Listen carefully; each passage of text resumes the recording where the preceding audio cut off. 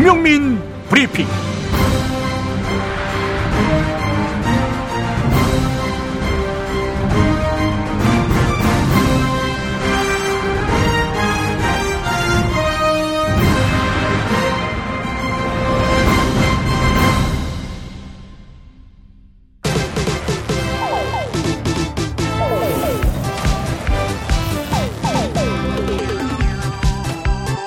골로가는 라이트 클럽으로 함께하겠습니다. 자, 반갑습니다. 반갑습니다. 네, 반갑습니다. 아이고. 자, 오늘 모신 분이 바로 누구시냐? 시사인의 정희상 기자님이십니다. 정희상 기자님 어서 오십시오. 반갑습니다. 예, 탐사 전문 기자. 네네. 하면 또 정희상 하면 또 탐사 전문 기자. 검찰 전문이시기도 이시기도 하고. 네. 네. 그래서 참 많은 분들이 불편해하십니다. 왜냐, 진실을 보도하기 때문에. 진실은 늘 불편하기 마련입니다. 그렇죠. 네. 어서 오십시오, 기자님. 예, 반갑습니다. 예. 책을 한 권 가져오셨어요. 팩트와 권력. 네. 그렇습니다. 사건의 배후에는 권력이 있다. 권력이 왜곡하고 덮어버린 사건의 진실. 오늘 아주 재미있는 얘기들, 이야기 보따리 잔뜩 가져오셨어요. 예. 자, 이 이야기를 듣고 우리가 해야 될 일은 이 책을 사야 되는 겁니다. 그렇습니다. 네. 그렇습니다. 은행나무에서 나왔어요. 은행나무에서 나왔다고요? 예. 네. 좋은 나무로 만들었네요. 은행나무로 만든 종이라는 소문이 있던데요. 네. 그렇진 않습니까? 이 가을에는 피면 냄새가 좀. 은행잎 장식을 한 것 같습니다. 예, 은행잎 장식으로. 예. 자, 팩트와 권력, 이 이야기를 잠시 후에 다루도록 하고요. 네. 자, 오늘 먼저 아이세라 빙하 머드팩 앤 클렌징 폼. 이거 뭐에 쓰는 건지 좀 정상근 기자 말씀해 주세요. 여기서 정상근 기자가 제일 잘할 것 같습니다. 네, 그렇습니다. 머드팩을 어디에 쓰냐는 질문을 제가 처음 받아봤습니다. 네, 그래요? 당연히 얼굴에 바를 때 쓰죠. 써봤어요? 그럼요. 피부 관리를 위해서 쓸 때. 네. 머드팩을 써봤다고? 와이프가 발라줍니다. 아이고 세상에. 네. 이 집안은 뭔가 되는 집안입니다. 예. 그래요. 자, 그래요. 아이세라 빙하 머드팩 그리고 클렌징 폼. 이게 바로 소노 코스메틱에서 만든 겁니다. 김용민 닷컴에 또 입점을 아직은 안 한 상태. 예, 여러분 많이 사랑해 주셔야 됩니다. 이게 팟캐스트 청정구역을 시작으로 해서 광고를 시작했는데 재미를 못 봤어요. 예, 청정구역. 근본이 없는 팟캐스트이기 때문에. 이런 데는 아직도 합니까? 예, 아직도 하고 있어요. 아직도 해요? 예, 그렇습니다. 있나봐 좀. 좀비처럼 청취자들 있나봐. 자, 팟캐스트 청정구역을 시작으로 해서 이제 관훈 라이트 클럽에 왔어요. 네. 제대로 이제 오셨네. 예, 주소를 제대로 찾아오셨어. 네. 관훈 라이트 클럽은 광고 대기가 길어서 한 달 전에 예약한 광고를 이제야 합니다. 예. 그러나 청정구역은 5분 전에 연락해도 바로 광고가 됩니다. 예, 여러분. 바로. 네, 바로 됩니다. 예. 자, 캐나다 브리티시 콜롬비아주 북서부에서 발견되는 빙하 머드라는 게 있습니다. 머드라고 하면은 흔히 보령의 이런 주로 이제 갯벌 생각하는데 그런데 이게 빙하 머드라는 게 있어요. 이 수십만 년 전 지구의 빙하 시대부터 시작된 빙하 작용. 오랜 기간 빙하가 조금씩 움직이면서 퇴적 후에 미네랄과 광물 성분이 침착되는 가라앉는 그런 작용에 의해서 생성된 것. 이것이 바로 빙하 머드라고 합니다. 자, 이 빙하 머드에는 미국 FDA가 뭐예요? 뭐 FBI 같은 건가요? 네. 식품 의약 뭐 이런 거겠죠? 푸드. 네. 푸드. 우리 식약청 같은. D는 뭡니까? D. 데모크라시? 닥터. 네. 푸드 닥터. 네. 우리 같은 일을 하는 사람들. 푸드 닥터 에이전시야? 아프리카. 네, 아프리카. 자, 미국 FDA에서 인증한 70여 가지 미네랄과 피부에 유효한 성분이 있는 것으로 이렇게 증명이 됐습니다. 생산량이 워낙 적어서 유럽과 북미에서 고가의 화장품 재료로만 쓰였는데요. 국내 화장품 업체인 소노 코스메틱이 생산과 공급에 대한 독점권을 확보했습니다. 네. 물론 좀 밀수를 해가지고 좀 문제긴 한데. 네. 농담입니다. 밀수 아니에요. 예. 자, 생산과 공급에 대한 독점권을 확보하게 돼서 아이세라 빙하 머드팩을 특가에 출시하게 됐습니다. 아이세라 빙하 머드팩은 이 초미세 입자의 강력한 흡착력으로 어떤 제품에서도 경험하지 못한 피부 노폐물 제거 효과와 빙하 머드에 함유된 70여 가지 미네랄 성분을 피부 깊숙이 공급합니다. 특히 모공 관리에 특화된 토탄수와 벤토나이트 이런 천연 원료가 다량 첨가돼서 팩을 한 뒤 15분이면은 달라진 모공과 피부를 확인할 수가 있어요. 네. 단 아이세라 빙하 머드 팩은 강력한 흡착력으로 인해서 팩을 한 후 지울 때 세안을 꼼꼼히 해야 할 수 있습니다. 이게 한마디로 잘 안 닦인다는 얘기죠. 안 닦인다는 네, 얘기. 그래요. 근데 잘 닦이고 닦았다고 판단되면은 그때부터 이제 신천지가 열리는 겁니다. 그냥 피부가 이제 도자기 피부를. 자, 이때 그 함께 판매되는 아이세라 클렌징 폼을 사용하면은 보다 맑은 피부를 만날 수가 있어요. 그러니까 요것만 사면 안 돼. 이것도 사야 돼. 한마디로 두 개를 같이 사야 된다는 그렇습니다. 얘기죠. 네. 참고로 아이세라 클렌징 폼은 아미노산계의 세정조소. 침밖에 침계처럼 아미노산계. 이거 계파가 있어요. 아미노산계라고.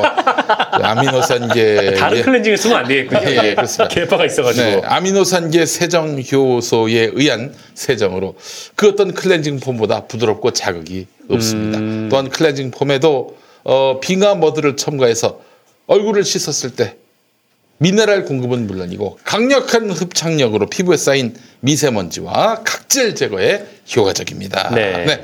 어떻게 해야 되죠?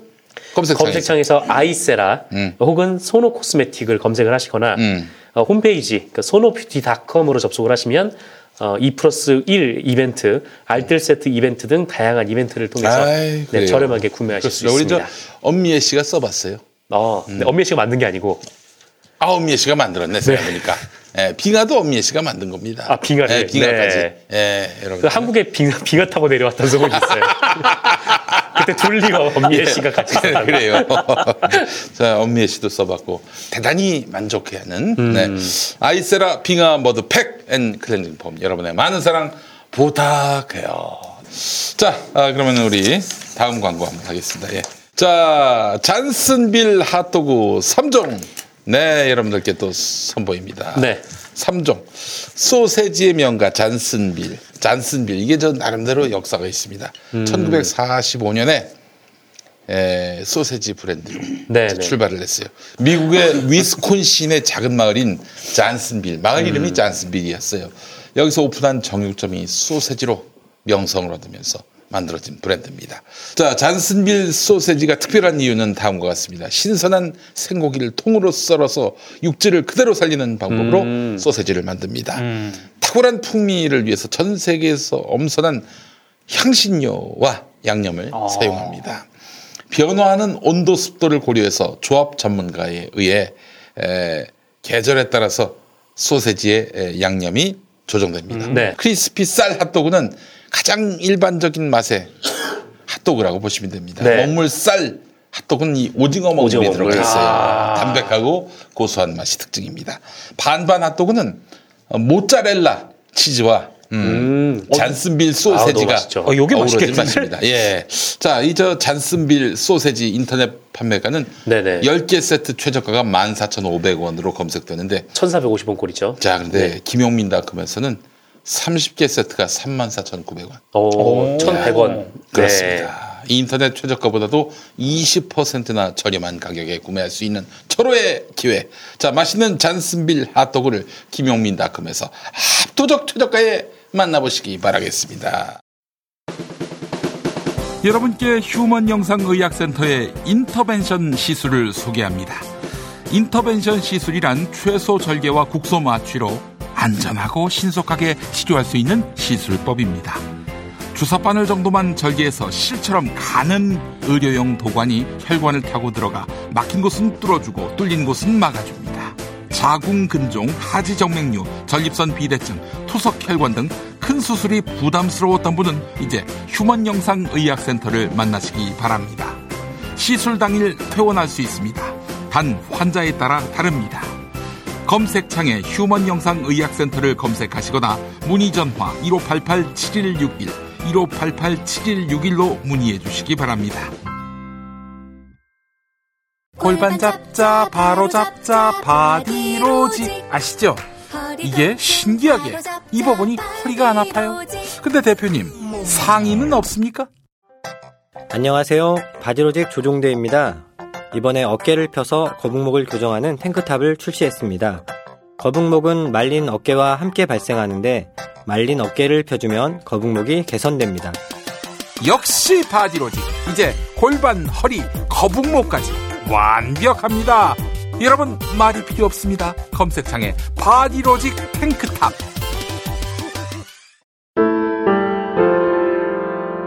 사단법인 평화나무 김용민 이사장입니다. 기독교의 가짜뉴스는 심각한 사회적 문제입니다. 비단 카카오톡에서만 활개치지 않습니다. 대형교회 목사의 설교를 통해서 유수한 기독교 언론을 통해서 성도를 미혹하고 있습니다. 2020년에 총선이 있지요. 개신교의 부당한 정치 개입, 평화나무가 맡겠습니다. 사단법인 평화나무 후원회원으로 함께해주세요. 로고시안.com LOGOSIAN.com 로고시안.com으로 후원회원에 가입해 주시기 바랍니다. 평화나무, 진실을 지키는 힘이 되겠습니다. 근데 우리가 이렇게 막 광고를 대접받지만은 공짜로 먹잖아요. 맞아. 네. 근데 우리 저 김학의는 별장에서 정말 산해진미를 먹지 않았겠습니까, 기자님? 그렇죠. 뭐 산해진미 정도가 아니라. 산해진미 정도가 아니라. 근데 본인은 뭐 끝까지 아니라고 오리발 내면. 근데 법원이 그 동영상 속의 그 남자가 김학의 맞다고. 그렇죠. 이제 그거는 뭐 법원에서도 판결문에서 이렇게 적시를 한 걸로 이제 나오는. 그건 다 아는데 지금 처벌을 하지 못하는 거잖아요. 그렇죠. 아, 더군다나 이제 법원도 기망하고 국민도 기망하고 했는데도 불구하고 무슨 배경이나 백이 있으면 그렇게 봐주는지 모르겠어요. 우리 상식으로는 참 이해가 안 되는. 아니 근데 이게 일종의 성폭력 사건 아닙니까? 강력 사건이잖아요. 근데 법원에서 이거를 그 여성 접대를 하는 그 행위를 뇌물로 본 거예요? 그 행위 플러스 그 과정에서 이제 네. 약 한 뭐 3천 몇백만 원의 돈도 또 주고 했다는 그런 것이 포함되어 있습니다. 여성을 어쨌든 지금 강간했다는 혐의가 있는데 그걸 뇌물로 그냥. 그렇죠. 성 접대 및 거예요?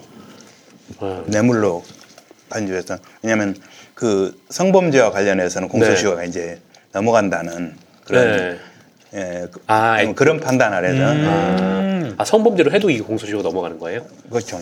그러니까 성매매라든지 접대와 관련된 그런 부분, 폭력으로 애시당초 폭력으로 기소를 하지도 않았고 수사 방향 그건 끝까지 뺐어요. 네. 근본적으로 얘기하는 이제 젠더 감수성이라든지 지금 요즘 시대 패러다임에서 굉장히 논란이 많이 될 수 있는. 네.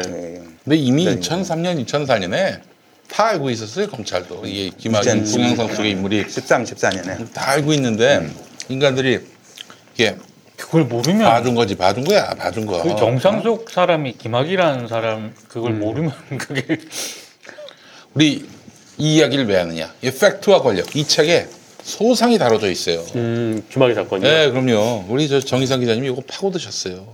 이거 처음에 이거 파고드셨을 때는 사람을 아는 사람들이 많지 않았죠. 그런 건 아닌데 이미 덮었죠. 그때. 덮고 사실상 이제 권력형 성폭력 사건 여기는 이렇게 파악된 그런 사건인데 일단은 뭐 그때 당시에 원주별장에 일어난 일도 그랬고 그 이후에 이걸 덮어가는 과정도 우리가 판단할 때는 권력형으로 왜냐하면 박근혜 당시 대통령이 그 차관으로 임명을 했다가 불거진 사건 아닙니까? 그러면서 동영상 속 인물이 자기가 아니라고 하면서 뭐 울며 겨자 먹고 낙마 스스로 이제 차관을 그만둔다고 그랬었는데 실제로 그 이후에 계속되는 이제 문제 제기, 의혹 제기도 있었고 또 경찰이 수사해서 기소 의견으로 초기 경찰 수사 이제 꼼꼼하게 했었거든요.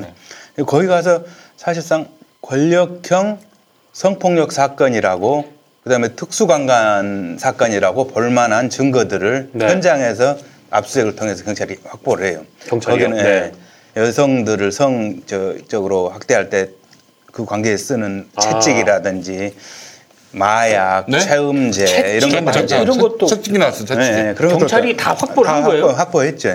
그 여성 피해자들이 그런 식으로 당했다는 거. 우리가 이제 가끔 농담으로 괴이한 그런 성적 취향을 갖고 있는 사람들이 뭐 그렇죠. 변태라고 그러죠. 뭐 수갑, 밧줄, 채찍. 맞아요. 그런 것도 나왔습니다. 수갑, 채찍. 수갑, 채찍도 나왔어요? 그걸 경찰이 다 확보를 했다는 거예요. 확보했죠. 이 새끼들 봐라. 뭐야 검찰. 그러니까 경찰이 확보해서 그래서 김학의 씨와 윤중천을 특수강간 혐의로 네. 기소 의견으로 검찰에 송치를 하지 않습니까? 예. 검찰에서는 그걸 가지고 조사하는 시행만 하고 덮어버린 거예요. 2013년이죠. 네, 김학의 본인은 불러내지도 못하고. 그리고 그때 박근혜 당시 대통령을 자꾸 이제 피해자들도 진정을 내고 탄원을 하고 여성 대통령이니까 네. 혹시 여성의 그 고충과 수치심 네. 그런 거를 헤아려서 수사를 해달라고 지시를 내리지 않을까 네. 하는 그런 기대를 가지고 이제 탄원서를 내는 거 아닙니까? 네. 진정서 그때는 요즘 박근혜도 알고는 있었겠네요. 그렇죠. 뭐 그런데 책찍이 뭐 거기에 들어가고. 대해서 짜증을 내면서 박근혜 대통령 당시에 아니 본인이 아니라는데 어떻게 합니까 하는 거예요. 본인이랑 김학의 씨거든요.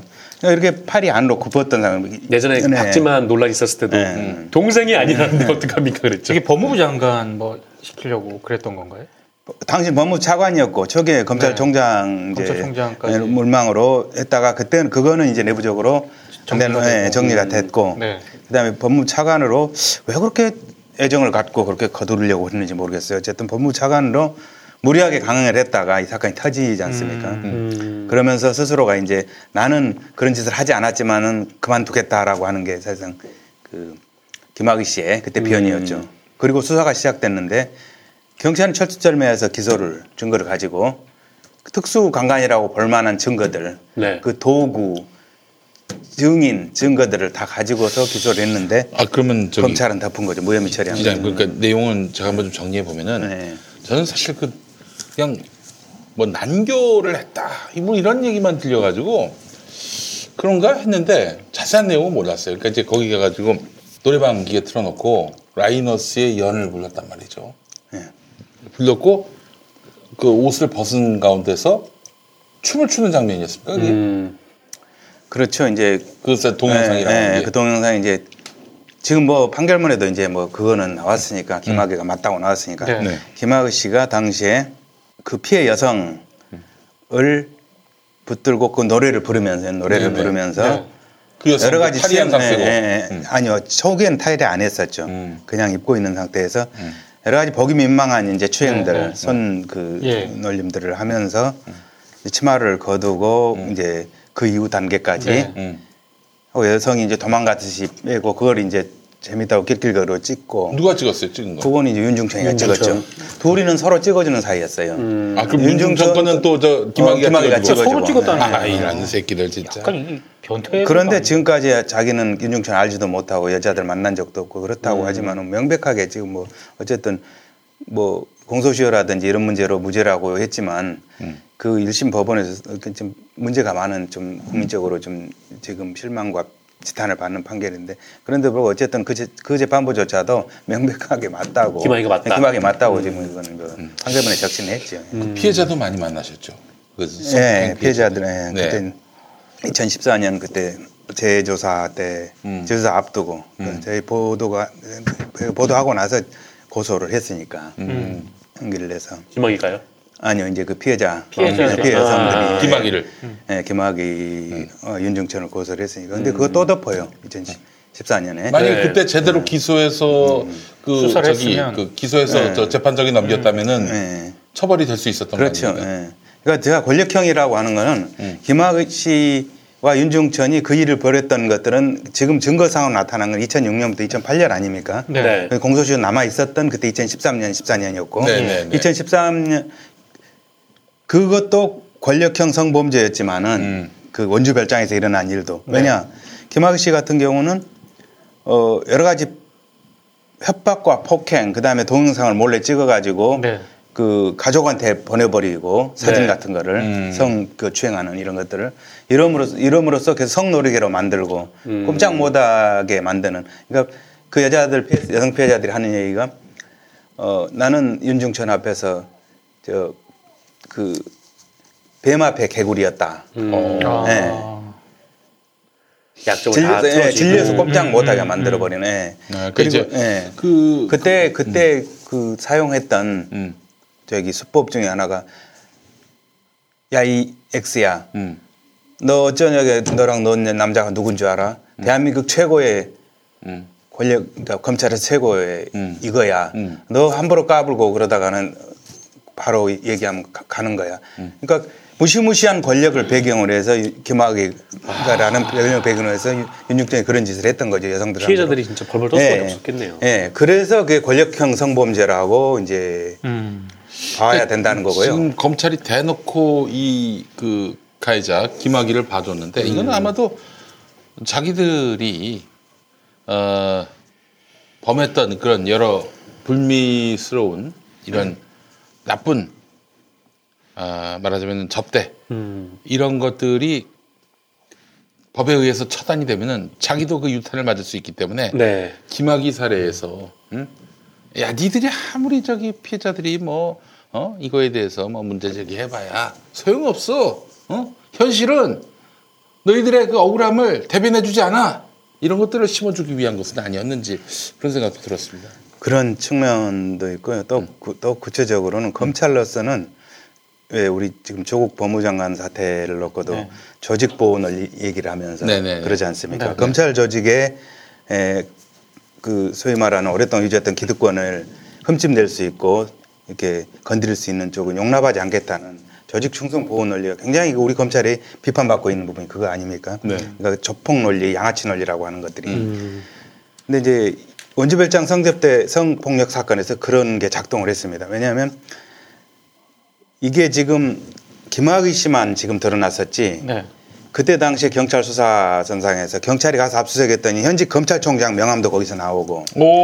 그다음에 조사를 윤중천의 그 운전기사라든지 소환해서 참고인 조사를 했더니 지금 당시 박근혜 정부 그때 수사하던 2013년 당시에 중앙지검의 요직에 있었던 윤모 지금 변호사 나와 있습니다만은 그 간부 검사도 나오고 이름이 거기 윤곽근 거기 출입을 했다는 거기 왔다는 그러니까 차로 모셔야 됐다 이런 것도 나오고 그렇기 때문에 실질적으로 검찰 조직에 웬만한 사람들은 다 관련돼 있어. 특히 그 원주별장이기 때문에 그 청주지방법원 충주지원 가깝네. 예, 충주지원을 거쳐한 지원장, 그러니까 이 출신들을 많이 접대를 했었죠. 가까우니까. 꼭 가깝거든요. 예, 골프 접대를 하고 충주 원주 가깝죠. 되게 가까워요. 골프 접대를 하고 2차는 이제 뭐 우리가 흔히 아는 룸살롱이나 강남 모니까 안 갔던 그 원주별장 지어놓고 거기에 해놓고 근데 거기에서 접대를 하는데 일단 원주 시내나 서울에 있는 접대 그 업소의 여성들을 데려가는 게 아니에요. 그러니까 일반 여성들 중에서 가정주부, 대학생, 대학원생 또 뭐 사업가들. 너 어떻게 알고 불렀어요? 그러니까 이제 다양한 방법으로 윤중천 씨가 그 사람들이 사업상 명목으로 이렇게 초대를 하고 이렇게 하면서 이제 멋있는 별장을 보여준다고 그러면 와서 이제 별장을 구경을 하고 그러면 어떻게든지 성노리감으로 저 사람을 삼아야 되잖아요.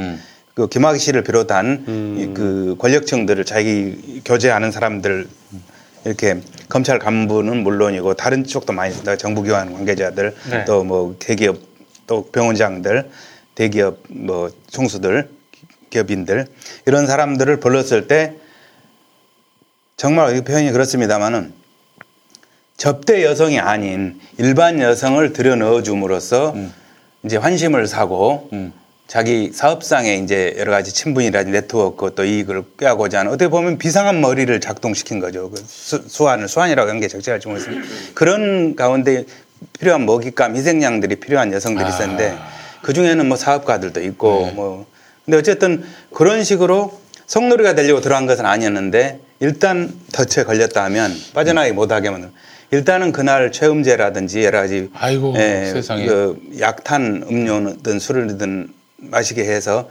정신 잃은 가운데 이제 강간을 하는 순서가 있습니다. 그리고 그걸 동영상으로 찍습니다.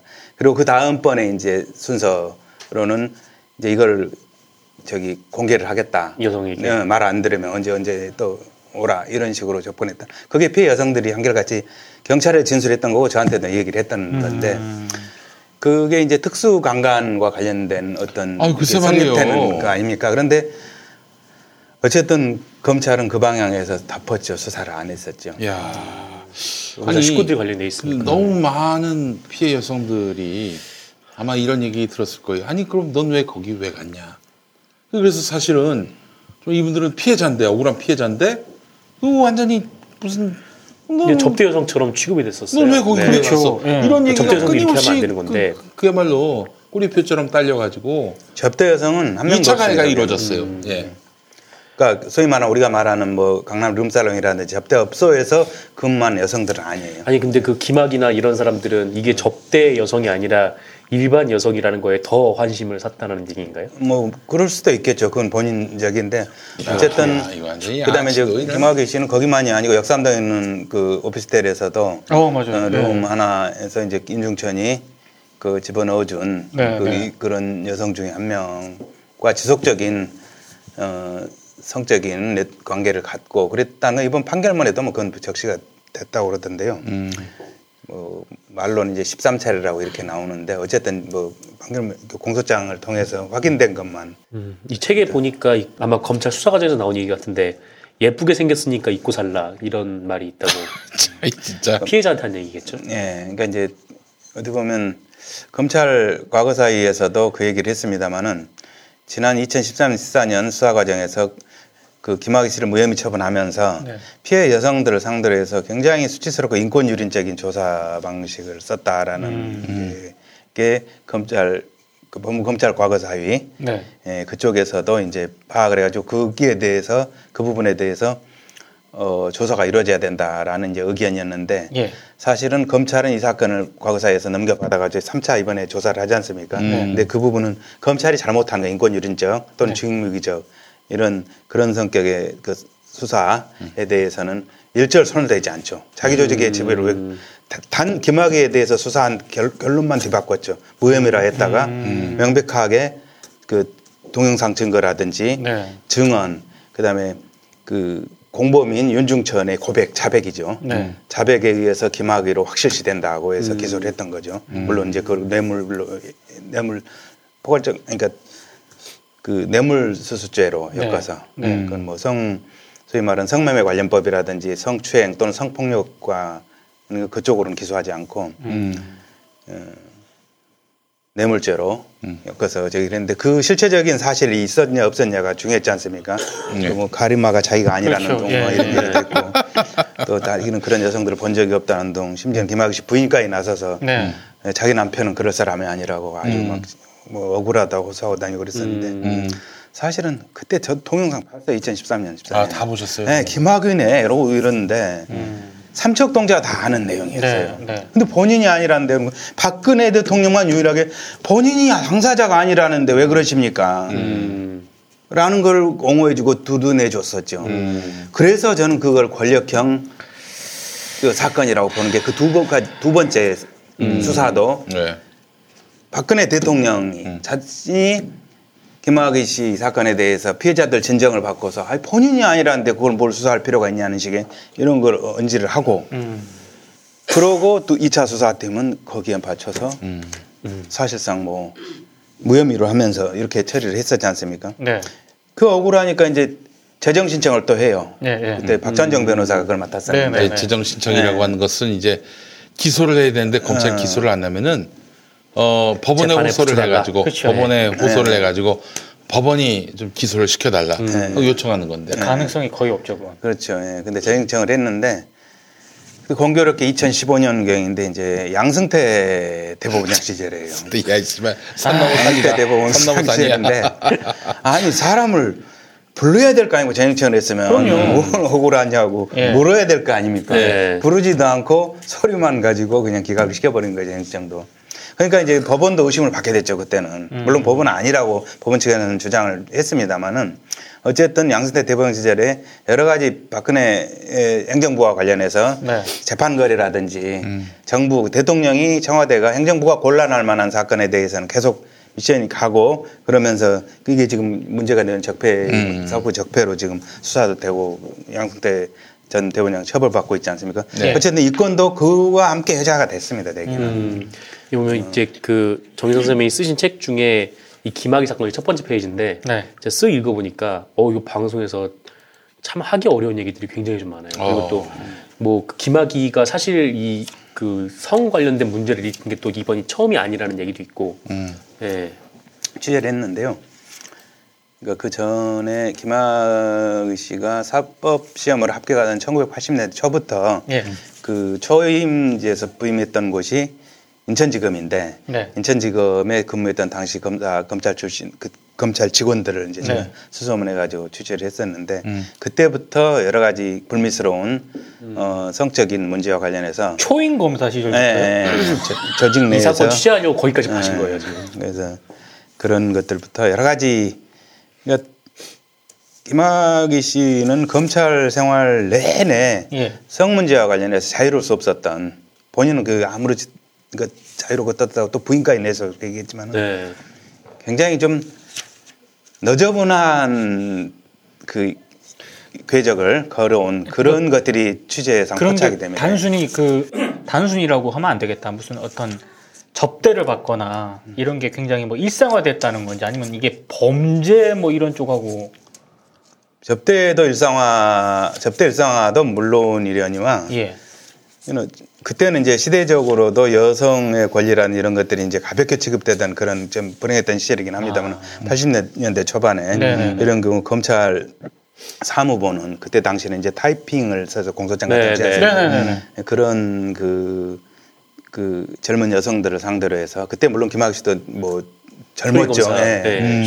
그 초임 때니까 여러 가지로 성적으로 이렇게 추문 분란을 일으켜서 그 여성들이 반발을 해서 지검장에게 항의를 하고 그러면서 지검장이 이제 굉장히 조인트를 까면서 훈계를 하고 이제 이랬던 것들을 목격했던 당시 근무했던 사람들의 이제 얘기를 들었었죠. 조인트를 깠습니까? 네, 그랬다고 이제 혼을 냈다고 그러더라고요. 맞아야죠. 저런. 또 검사들 보면 좀 그런 이해할 수 없는 그런 분들이 있어요. 또 옛날에 인천지검 제주지검에서도 그런 일이 있었잖아요. 제주검장도. 근데 상식적으로 그럴까 하고서 이해할 수 없는 분들이 있어요. 보면. 검사도 취재해보시고 검찰을 좀 취재를 많이 하셨잖아요. 왜 그럴까요?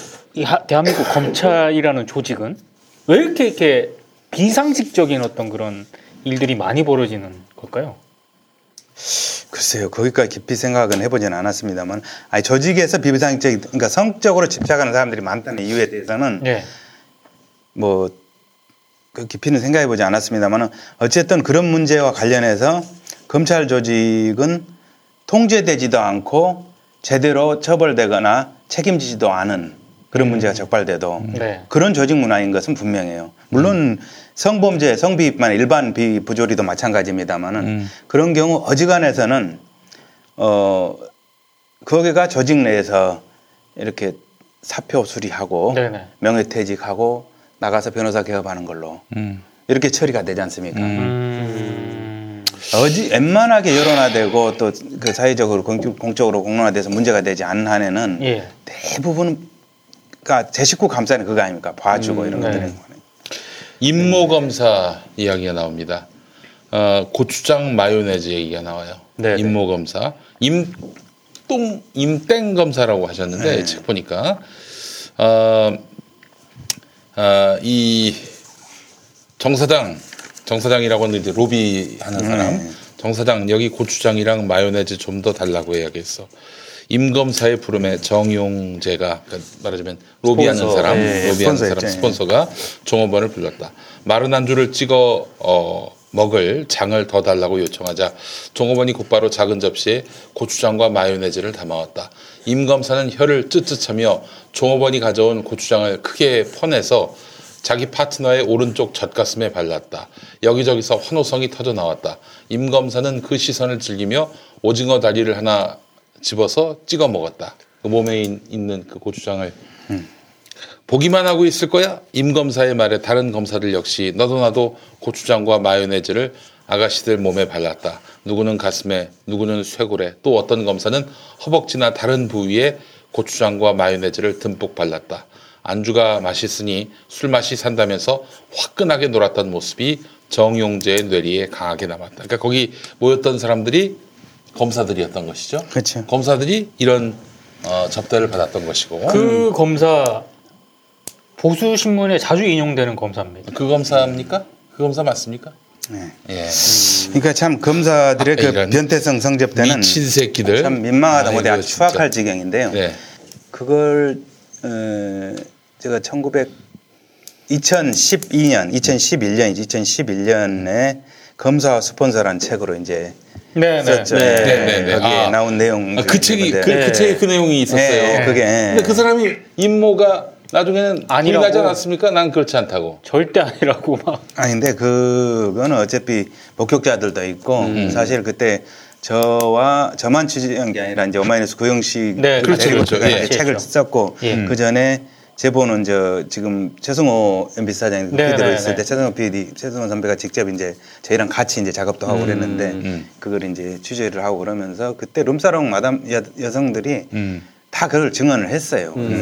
그리고 뭐 사실 저희가 이제 임모 검사뿐만 아니라 한 200명의 접대 검사들 중에서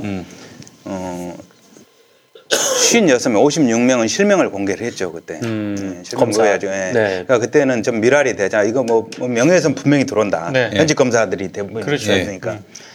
그래서 이제 그렇게 하면 그렇게 미랄이 돼서라도 이 사법개혁이 이루어져야 되고 검찰개혁, 검찰의 잘못된 관행에 대해서 이건 경경 울리고 철퇴가 내려져야 된다는 뜻에서 이제 나름대로 용기를 가지고 그걸 썼었는데 좀 민감했었죠 그때 시기에. 그래도 그때 그 이전에 이미 그 노회찬 의원이 이 떡값 검사들을 폭로했을 때 심지어 국회의원이었음에도 불구하고 노회찬 의원만 날아간 그런 상황이었잖아요. 그런 걸 보고도 그냥 실명을 공개를 하신 거예요. 그렇죠. 이제 그때 그 뭐 출판사하고 이제 우리 기자들은 각오를 했었죠. 그렇게 하고 공개를 했을 때 물론 공개를 하는 책이 나온다라는 걸 알고 일부 검사들이 그때는 이제 승진해가지고 검사장도 있었는데 검사가 이제 연락해가지고 자기는 아니라고 해명을 하더라고요. 그러면서 자기 실명 나가면 가만히 있지 않겠다 그러면서 증거를 아닌 증거를 대라 했더니 어디 서울시내 모 한방병원에서 그 성불능 뭐 이런 기능장애 진단서를 떼서 보내주셨어요. 우리한테 본인이 직접요? 네, 보내오고. 아니 그거는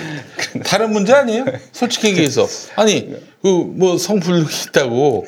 뭐 그런 마요네즈 고추장 하지 말라는 법 있나? 뭐 그렇지 않죠. 예, 어쨌든 뭐 여러 행위였습니다만 당시에 대검 감찰부장까지도 이제 결국은 그 사건 감찰부장까지 여기였어요. 네, 그 대검 감찰부장이 결국은 그 기소가 됐어요. 감찰부장 기소가 됐어요. 그러니까 저희 이렇게 사건이 터지니까 대검에서는 그때 대검 검찰총장이 이 문제에 대해서 대응하지 마라. 뭐 이제 또 얘기를 했어요. 그러면서 왜냐하면 워낙에 큰 그 조직의 수치다 보니까 그걸 드러내겠다고 해서 특별조사본부를 꾸렸습니다. 그래서 4명인가를 기소를 하고 나머지는 이제 무혐의 처리하고 그러는데 그러다 이제 국민적 불신이 계속 있으니까 특검이 또 그때 생깁니다. 그 스폰서 검찰 특검이 생겨서 결국은 이제 그게 이제 재판으로 넘어가죠. 그러니까 기소를 해서. 근데 이제 그 특검마저도 검찰의 진상규명에 이어서 이제 별다른 소득이 없었어요. 기소된 4명의 검사들도 금품 향수수가 이번에하고 똑같아요. 김학의 그 판결문하고. 직무와 관련된 것으로 보기 어렵다. 직무 대가성으로 보기 어렵다. 이런저런 이유로 줄줄이 무죄 판결을 받아요. 아니 그 스폰서가 뭐하러 검사들을 관리해요? 대검 감찰부장도 무죄 판결을 받고 복귀 그런 판결을 받고 이 사법부도 결국에는 이런 판결을 내리는 거 보면은 그래서 저는 이번 저기를 보면서 검찰의 셀프 개혁은 정말 그러니까 이제 공수처가 왜 생겨야 하는지가 바로 확연히 드러납니다. 그 이유가 명분이. 자 기자님, 제가 요 사안과 관련해서 제가 하나만 더 여쭙겠습니다. 저는 지난 10년간 매달 20만 원씩 꼬박꼬박 보험 넣은 김호구 씨. 40줄에 처음 병원 신세를 졌는데 과연 그 보장 금액은? 올랑 100만 원이요. 왜 이렇게 실망스러운 겁니까? 제가 뭘 잘못한 겁니까? 보험 손해보지 마세요. 최고의 전문가들이 본인에게 가장 적합한 보험으로 맞춤형 리모델링 해드립니다. 지금 바로 마이보험 체크하세요. 검색창에 마이보험 체크. 스피드 퀴즈입니다. 돌잔치, 칠순잔치, 가게 홍보, 체육대회, 창사기념일. 정답! 기념품! 문제를 끝까지 들으셔야죠. 이럴 때 사용하는 판촉물이나 기념품, 답례품, 단체 선물 등을 취급하는 전문업체로서 국민을 위해 제대로 일하는 언론과 정당에 후원을 하는 판촉물 전문업체는 어디일까요? 정답! 네피알! 네? 어디라고요? 네피알! 네, 정답입니다. 판촉물이나 단체 선물이 필요할 때 이왕이면 우리 편 회사 네피아를 찾아주세요. 인터넷 검색창에 네피아를 치시거나 032-519-4800으로 전화주시면 친절하게 상담해드립니다. 그런데 상품은 뭔가요? 네피아를 가서 고르세요. 3만 가지가 넘는 물품이 있어요. 안정적으로 정제된 유황과 제주도산 마유를 원료로 사용하는 디아페비노. 유황의 살균 효과로 습진이나 가려움증, 땀띠, 여드름 등 피부 트러블에 좋습니다. 유황 온천에 다녀온 듯 점차 피부가 보들보들해지는 효과 느껴보세요. 세안만이 아닌 샤워 때도 꼭 사용해 보시기 바랍니다. 몸이 건조해지시는 부모님께 선물하셔도 정말 좋습니다. 검색창에 디아페비노 검색해 주세요. 서울 홍대 앞 작은 모임 공간 알고 계시나요? 스튜디오 벙커원. 100석 규모의 콘서트홀, 갤러리, 방송 스튜디오, 그리고 카페까지. 스튜디오 벙커원에서 아름다운 꿈이 익어갑니다. 북콘서트, 파티, 세미나, 작은 음악회, 전시회, 유튜브 팟캐스트 녹화, 녹음까지 여러분을 위한 공간 스튜디오 벙커원. 문의는 네이버 블로그 영문 스튜디오 벙커원. 자, 기자님, 제가 요 사안과 관련해서 제가 하나만 더 여쭙겠습니다. 저는 그 김학의 사건과 관련해서 여환섭이라는 사람이 청주지검장인가요? 수사단장이었는데 뭐 결국에는 이게 도저히 유죄가 나올 수 없는 그런 판결을 도출해냈다고 저는 봅니다. 뭐 지금 여러 가지 그 건이 있었는데 특히 그 핵심 3건이 있는데 이 3건은 공소시효가 다 지난 거예요. 네. 아마 이런 결론이 나올 거라고 여한섭도 짐작하고 그렇게 해서 재판에 걸었을 거라고 생각을 합니다. 그러면 법원한테 다 떠넘기는 건데 실상은 이게 유죄 판결을 받기 어려운 그런 내용으로 기소를 했고 공소를 유지했던 것이 아닌가. 충분히 그런 의심이 가능하죠. 검찰 해온 행태가 그랬었으니까. 네. 전 그래서 또 하나 진짜 중요한 특별수사, 바로 세월호 특별수사 아니겠습니까? 네. 그 누굽니까? 그 임관혁 이름도 외우기 쉽네. 임관혁 이 사람 저 성윤의 문건 수사 완전히 그냥 밥 말아 먹었는데요. 네.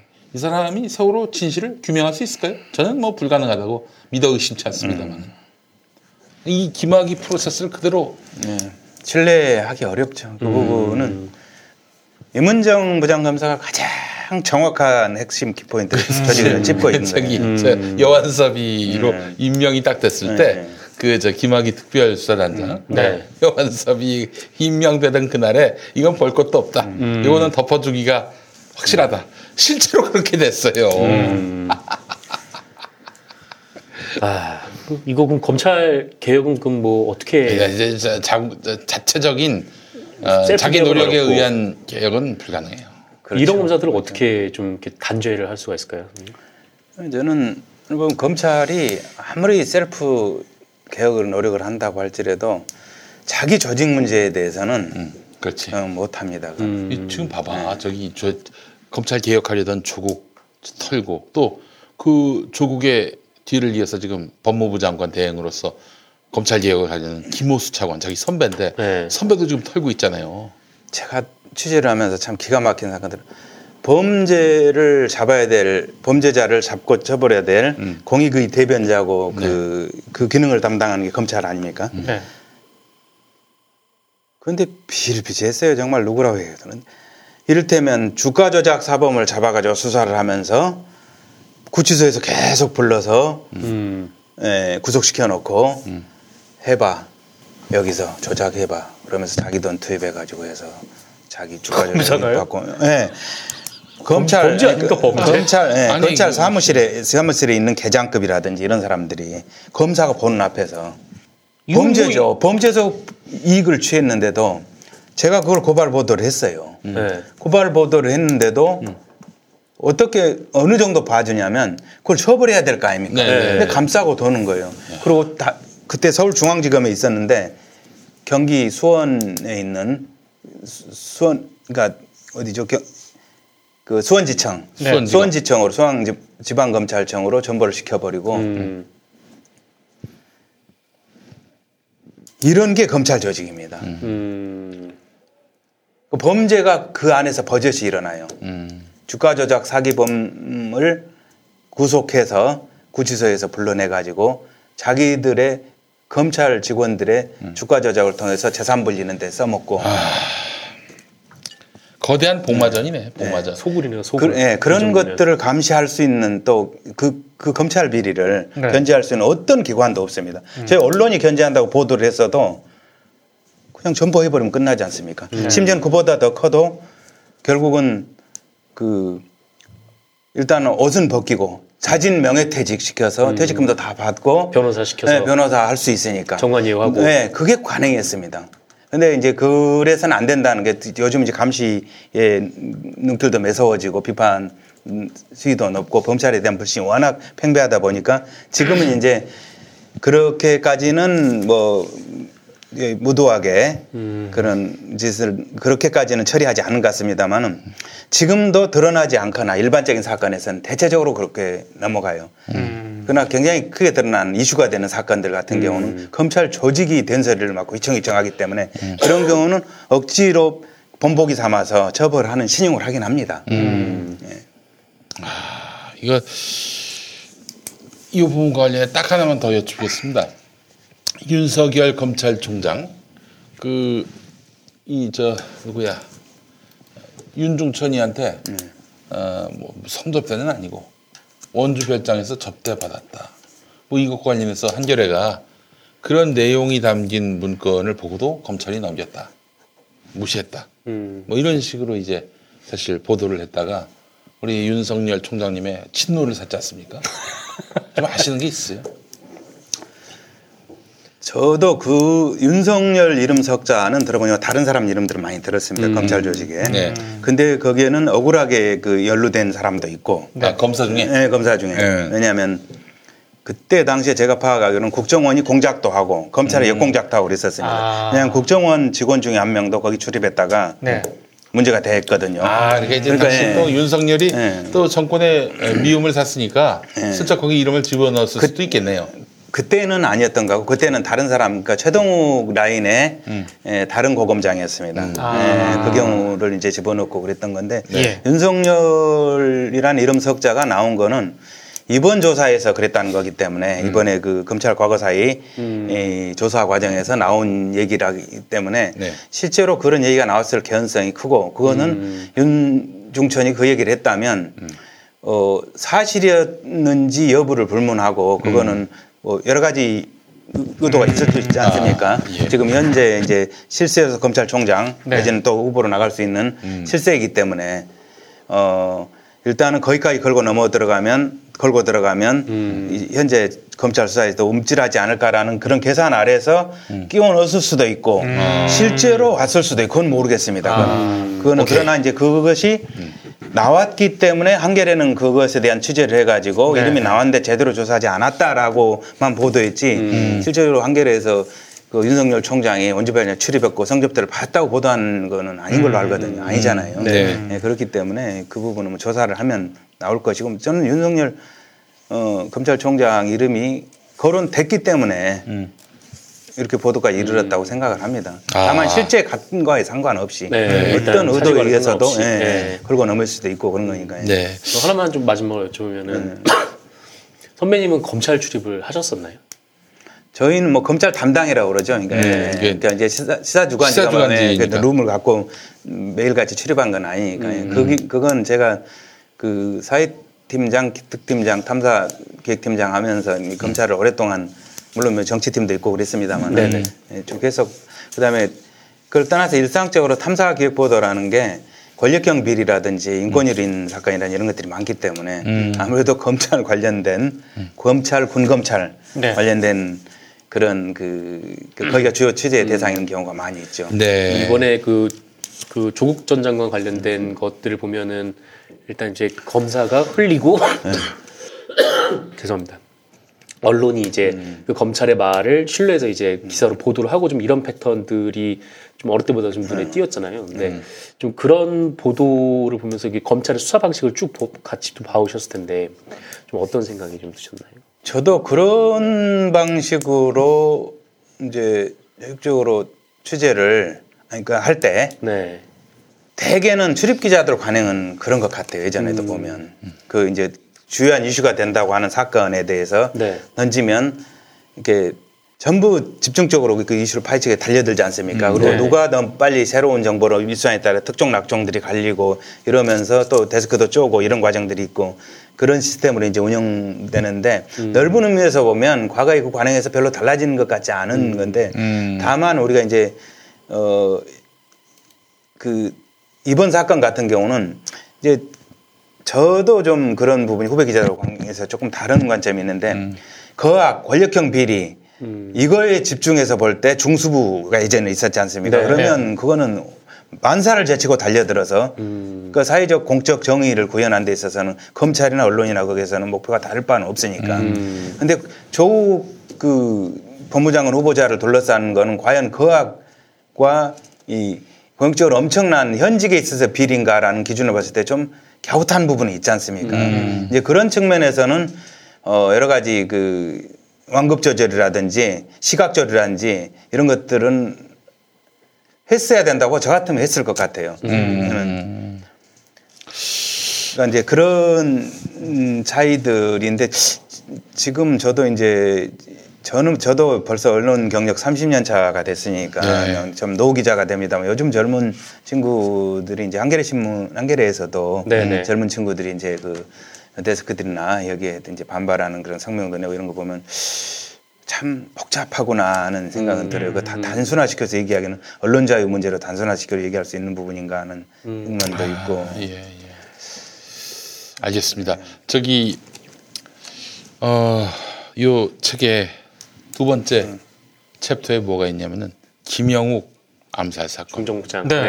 있더라고요. 중앙정보부장이었는데 박정희의 최측근으로서 정말 잘 나갔던 김영욱인데 어느 순간 이제 박정희하고 등을 돌리게 돼가지고 미국 가가지고 박정희와 관련한 이런저런 폭로들을 막 쏟아내고 그래서 이제 중앙정보부가 나서서 김영욱을 제거하는 일에 앞장섰다. 근데 어느 날 김영욱이 실종됐어요. 그리고 결국 죽었을 것이다. 중정에 의해서. 나라 밖에 있는데도 불구하고 시신을 못 찾았죠. 미스터리잖아요. 그래서 한 세 가지 설이 있었습니다. 첫 번째가 국내로 압송돼 가지고 청와대 지하에서 박정희가 빵 쏜 총에 맞아서 죽었다. 이게 첫 번째. 두 번째가 웃으면 안 되는데 프랑스 파리 그 양계장에서 닭을 분쇄시키는 끔찍한 일이죠. 뭐 그런 거. 세 번째가 그 폐차장. 폐차장에서 이제 차에다 묶어놓고 폐차하는 거 보셨나? 꽉 누르는 거 있잖아요. 프레스로 그냥 확 눌러가지고 사람이 아주 정말 참혹하게 죽는 그런 것인데. 영화 베테랑이가 그 황정민 씨가 나오는 거기 나옵니다. 이 세 가지 설이 있었습니다. 기자님 어떻게 이것도 파헤치신 이야기를 이 책에 담으셨습니다. 이 책은 바로 팩트와 권력 은행나무 출판사에서 냈고 은행나무로 만든 종이로. 이렇게. 제가 양계장 암살했다는 고 주장하는 어렵게 털어놓은 특수공작원 중앙정보 특수공작원을 발굴하고 만났습니다. 양계장으로. 양계장으로. 그리고 그거를 그때가 시사저널 때였죠. 시사저널 제가 그 기사를 읽었어요. 그래서 그분을 국정원 그때 8대 사건이가 과거사에 있어서 조사하는 거기에 김영욱 사건도 포함되어 있었는데 거기에 딱 인계를 해서 이분의 주장에 진실 검증을 해달라. 그냥 국가적으로 중요한 저기 검증위원회가 떴으니까. 국가기관이 사람을 받지를 않았습니다. 못 받겠다고. 왜? 받질 않았어요. 그런 것도 못 받겠다고 그러니까. 못 받겠다고. 누구 그러니까 그래서 저는 지금도 이분이 확실한 진실이라고 확신을 하고 있고 그것을 뒤집을 만한 어떠한 것들도 지금 갖고 있지 않습니다. 그 안 받으면서 국정원이 그때 국정원 그 담당자가 책임자가 누구였냐면 김만복 당시 국정원 만복이요? 기조실장이었을 때 나중에 저기 새누리당 입당하셨던 그렇죠. 뭐 팩스 입당 원수였다는 참 그 김용민이도 저 팩스로 자유한국당 그리고 문자로 잘렸죠. 김만복 씨하고 롯데호텔 안가에 만나서 정보를 주고 있는데 김만복 씨 얘기는 뭐냐면 조용박이죠. 그 특수공작원 천보산 조용박은 우리 중정 사람이 아니다. 중정 공작원이 아니고 경호실 공작원이었다. 경호실에서 공작원이 있습니까? 네, 경호실이라는 건 이제 소위 말하는 그 대통령 경호실. 네, 그때 그 11.6 때 빵빵 네, 김재규가 네. 쏴서 죽은 사람 중에 차지철.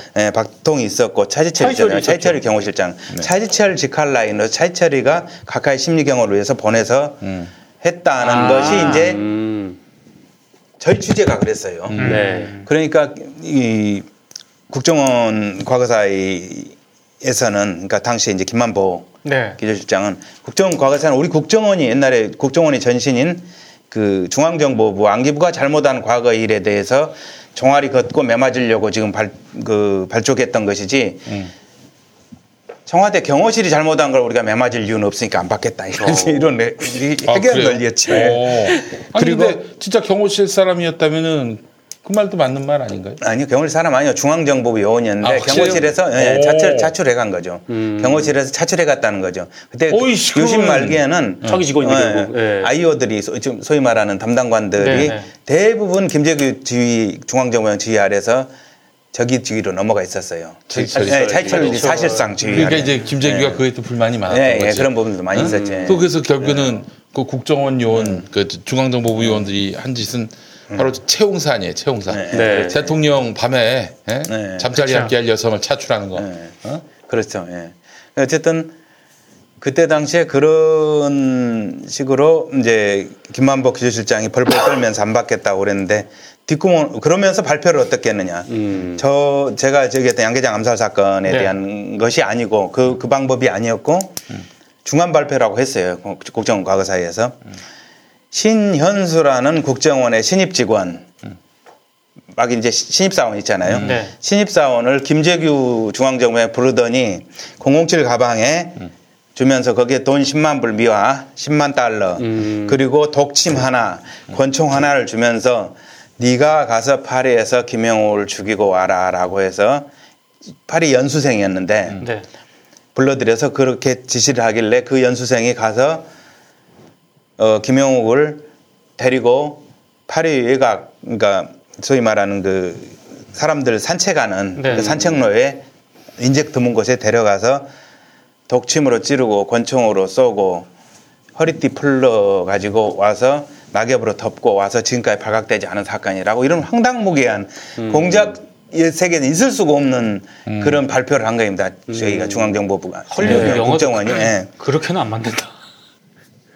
그러니까 저는 이제 전문 공작원도 아니고 국정원 직원들도 다 웃을 그런 이제 황당무계한 발표를 한 거죠. 그 발표는 왜 그렇게 했냐? 김만복 씨나 그때 당시에 정치적 문제가 있었어요. 왜냐하면 박근혜 씨가 유력한 대선 주자였어요 그때. 그리고 당선 가능성이 높다고 나오니까 김만복 쪽에서는 또 어쨌든 그 국정원이나 그쪽에서는 박근혜 후보의 심기를 건드리지 않은 그런 방향으로 한 거예요.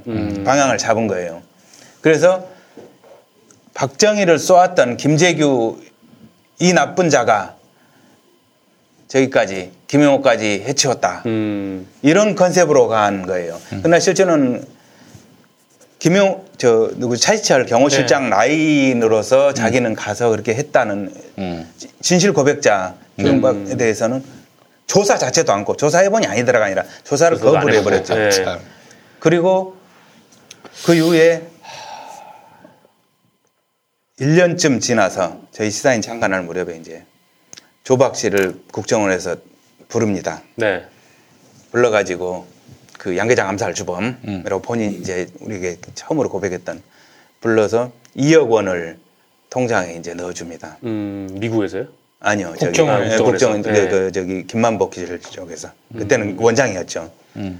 그 사실은 이제 그 조박 씨가 저한테 갖고 와서 그 통장을 보여줌으로써 알게 됐던 거죠. 아니 자기 요원도 아니었다면서. 그러니까 그거는 더 이상 떠들지 말고 입 다물어줘서 고맙다는 뜻인지. 그 얘기 저 처음 듣는데 보도하셨어요? 아니 그거는 뭐 왜냐하면 자기 그 국정원 과거사와 관련해서 과거의 국정원 직원들을 자기 직원들이 아니라고 그래가지고 내팽개쳐 버리지 않습니까? 네, 그래서 이제 그때 북파 공작원이라든지 이런 부분, 그분이 또 북파됐던 사람이고 공작원이었기 때문에 거기에 대한 보상법에 근거해서 준다는 이유로 이제 했기 때문에 사실은 그건 뭐 폭로할 대상 문제는 아니었는데 어쨌든 특수한 경우는 했죠. 자기 공작원 아니라고 내팽개쳤는데. 글쎄 말이야. 네, 인정하고 뒷돈을 줬으니까. 네. 야, 참. 그러면은 이제 기자님의 판단은 양 계장 사례가 맞다. 그렇죠. 왜냐면 시신이 없잖아 아직까지. 그 시신 저희는 어떻게 했을까요? 시신 양 계장으로 처리했다는 거고 그분은 그게 아니라고 한다면 자기를 검증해달라. 국가를 상대로 자기가 사기를 치거나 이렇게 할 이유도 없고 만약에 그렇게 한다면 자기는 다 처벌을 받겠다 라고까지 했는데 그 조사도 않고 미친 사람 취급하고 말하지 않습니까?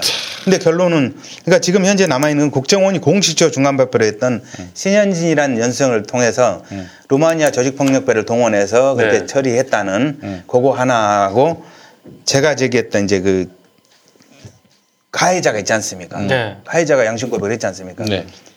양계장 암살, 도망. 이 두 개가 진실 게임으로 맞서고 있는 그런 상황이죠. 미국의 그 한인 여기자분, 그분도 뭐 하나 주장하지 않았습니까? 근데 그 외의 주장들은 굉장히 많았습니다만은 뭐 저기 청와대 박정희 대통령이 당시 청와대 지하실에 끌고 와서 대한항공 편으로 해가 화물기 편으로 끌고 와서 지하실에서 권총으로 그 제거했다는 설부터 해가지고 또 대한항공 화물편으로 오다가 대서양상공에서 떨어뜨려 버렸다는 등 뭐 별별 살이 많았습니다. 근데 실제적으로는 나다라고 나온 사람은 처음이지 않습니까? 내가 그렇죠. 했다고. 근데 국가가 그는 겁을 내면서 받아들이기를 접수해서 조사하기를 거부하고 저는 거기에서 이미 진실의 상당 부분은 미뤄 짐작할 수 있는 이게 정말 봅니다. 언론이 정말 이런 모습을 가져야 되는 거 아닙니까? 모두가 은폐하려 하는 것들, 모두가 이 감추려고 하는 것들 이런 것들을 들춰내서 세상에 그 드러내게 하는 거, 그게 바로 언론이 해야 할 일인데 이 지금 언론은 지금 이런 은폐 조작 집단이라 할 수 있는 검찰 등 이런 수사기관, 권력기관과 협잡을 해가지고 그들의 나팔수 노릇이 나고 있으니 얼마나 답답할 노릇입니까? 요즘 저기 기자님 나경원에 대한 자녀 특혜 입학 이 부분과 관련해서 오늘 시민단체가 벌써 7번째 고발을 했습니다. 고발인 조사만 한 번 하고 실제 본격적인 수사에 들어가지도 않았어요. 나경원 관련해서도 피부과 1억 책에 있지 않습니까? 이 책에 바로 나와 있습니다. 팩트와 권력. 나경원은 왜 이렇게 다들 우대해 줍니까? 너무 부러워요. 집안도 대단하고 또 참 역정도 대단합니다. 이렇게 불사조처럼 그러니까 구설수가 끊임없이 그런 측면에서 대단한데 사실 참 나경원 안타깝죠. 저 그때 1억 그러니까 억대 피부시험에 출입한 그 문제를 사실은 제가 탐사보도 기자하면서 나머지 여성 정치인 사생활을 뭐 뒤질 거라든지 얼굴 갖고 이런 것도 뭐 시비할 게 뭐가 있겠습니까? 그런데 본인이 그때 당시 공인으로서 자초를 했던 게 그때 당시 이제 그 서울시장 재보궐선거로 박원순 후보하고 붙었을 때 그 자기는 집권당 당시 이명박 집권당에 이제 대통령 체제였으니까 집권당 후보로 나와서 박원순 한번 붙어보자. 누가 서민인가 하고 코스프레를 하지 않습니까? 박원순 후보는 뭐 서초동에 뭐 월세 200 몇십만 원짜리 사느니 뭐 이러면서 서민이면 그렇게 월세를 비싼 걸 살 수가 있느냐. 그리고 내가 더 서민 편이다. 나는 그러면서 뭐 인왕시장 이런 데 들러서 언론 그 카메라 보는 앞에서 뭐 개불도 먹고 무슨 순대도 먹고 이 코스프레 할 때 제보가 들어왔어요. 나경원이 회원권 1억 원짜리 연 회비 1억 원짜리 피부샵에 다닌다고 가져가고 그러면 이거 봐라 거짓말하는 거예요. 아니 이거 제보는 검증해 볼 가치가 있다. 사실 파악해 볼 가치가 있다. 왜 서민 코스프레에서 나경원 씨가 불을 붙인 그 나경원 후보가 불을 붙인 그 부분에 있어서 저도 이제 거기에 말려 들어간 거죠. 그 프레임에. 그래 누가 서민인가 해보자 라고 해가지고 찾아간 거예요. 거기를 잠입해서 우리 여기자를 그때 당시에 이제 뭐 좀 역할 분담해갖고 잠입 취재를 했는데 거기에서 이제 그 원장으로부터 다 실토가 나온 거죠. 나경원 출입하고 있고. 원장은 처음에는 그랬어요. 깎아주지 않고 다 받는다고. 그리고 이제 저 같이 갔던 여기자는 고객으로 가장해서 갔으니까 이제 뭐 젊은 그때 20대 후반이니까 그 젊은 여성 같은 경우는 항노화 프로그램을 하지 않으니까 그 5천만 원만 반값만 받겠다 이런 식으로 하니까. 오, 저렴하게 하네요. 네, 그게 항노화가 아니 이제 대개는 이제 40대 이후가 얼굴을 관리한다는 거는 노화 항노화 그러니까. 5천만 원. 네, 근데 1억이라고 했고 그다음에 그때 코롱그룹 이웅열 씨 부인이라든지 뭐 출입하고 뭐 이런 여러 재벌 그다음에 나중에 알게 된 게 MB 없었습니까? 네, MB도 있고 MB도 있어요. MB. 김윤옥도 있고 MB의 부인 김윤옥 여사도 바로 있었고 그 성형외과. 네. 그다음에 오세훈도 다녔고 오세훈은 이제 그렇게 얘기를 하더라고요. 그 오세훈 자체가 남성이니까 얼굴을 뭐 뜯어고치고 이럴 일은 보톡스 이런 건 그럴 일은 없으니까. 근데 이제 당시에 서울시장이었었지 않습니까? 서울시장 시절에 굉장히 그 뭐 서울시장 이제 외부 약속도 많고 저녁 약속 같은 경우 그러면 이제 음식을 절제를 못하니까 배가 많이 나오고 그래서 그거 관리 좀 해달라고 다녔다고 그건 원장이 얘기를 하더라고요. 저도 밤마다 배관리요? 저도 밤마다 많이 다니면서 밤마다 많이 다니면서 저도 그 피부과를 가야 될 것 같습니다. 네. 그냥 근데 1억을 벌어야 가지고. 그냥 이거나 발로 무슨 아, 그렇죠. 아이세라. 근데 문제는 뭐냐면 그걸 그렇게 취재하고 나서 나경원 후보한테 직접 연락을 했어요. 나경원 후보 유세 때문에 바쁘다고 그래요. 그래서 그때 청와대 춘추관장이었던 그때 당시 나경원 후보 캠프에 있었던 그분한테 연락을 했더니 그분이 이제 질의서를 문자로 메일로 보내달라서 보내줬어요. 그랬더니 이두화 대변이라고 당시에 그 선대위 대변인이 또 답변을 적신하게 했어서 후보께 이렇게 말씀하신다고. 그래도 이제 그러면 이게 꼭 나가야 되냐고 거기서는 큰일 날 것 같다는 예감만 이거 펴 떨어진다 그러면서 통사장을 하더라고 내보내지 말아달라고 그 후보 캠프 진영에서는.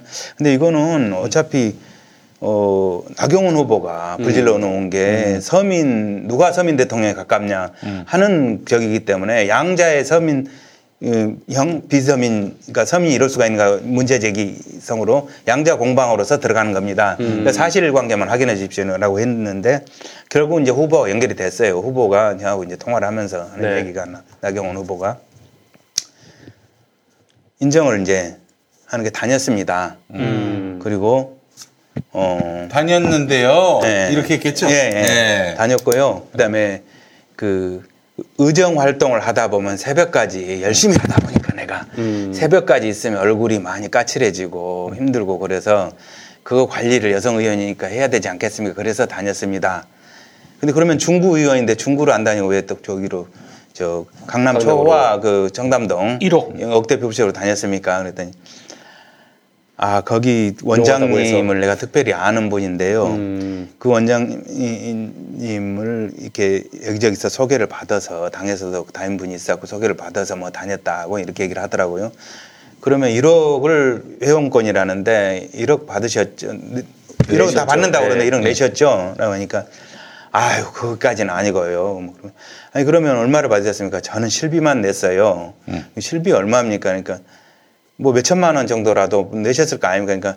그러니까 300 낼 때도 있고 500 낼 때도 있고 그때 내야 될 때만 냈지 드문드문 냈지 그 다 기억은 안 나요라고 얘기를 하더라고요. 그대로 보도를 한 거예요. 1억 회원권 피부샵에 출입을 했고 근데 이게 이제 문제가 되는 게 댓글이 이제 수만 개가 그때 당시 달리는 거예요. 수만 개 달리면서 1억 내도 문제 안 내도 문제가 되는 거예요. 내면 이제 호하고 안 내면 특혜고 그래가지고 이제 그렇게 휘말린 거죠. 그래서 근데 이제 그거를 정치인으로서 진솔하게 얘기를 하고 인정할 건 인정을 하고 넘어갔으면 되는데 그때 또 장애인 딸을 내세운 거예요.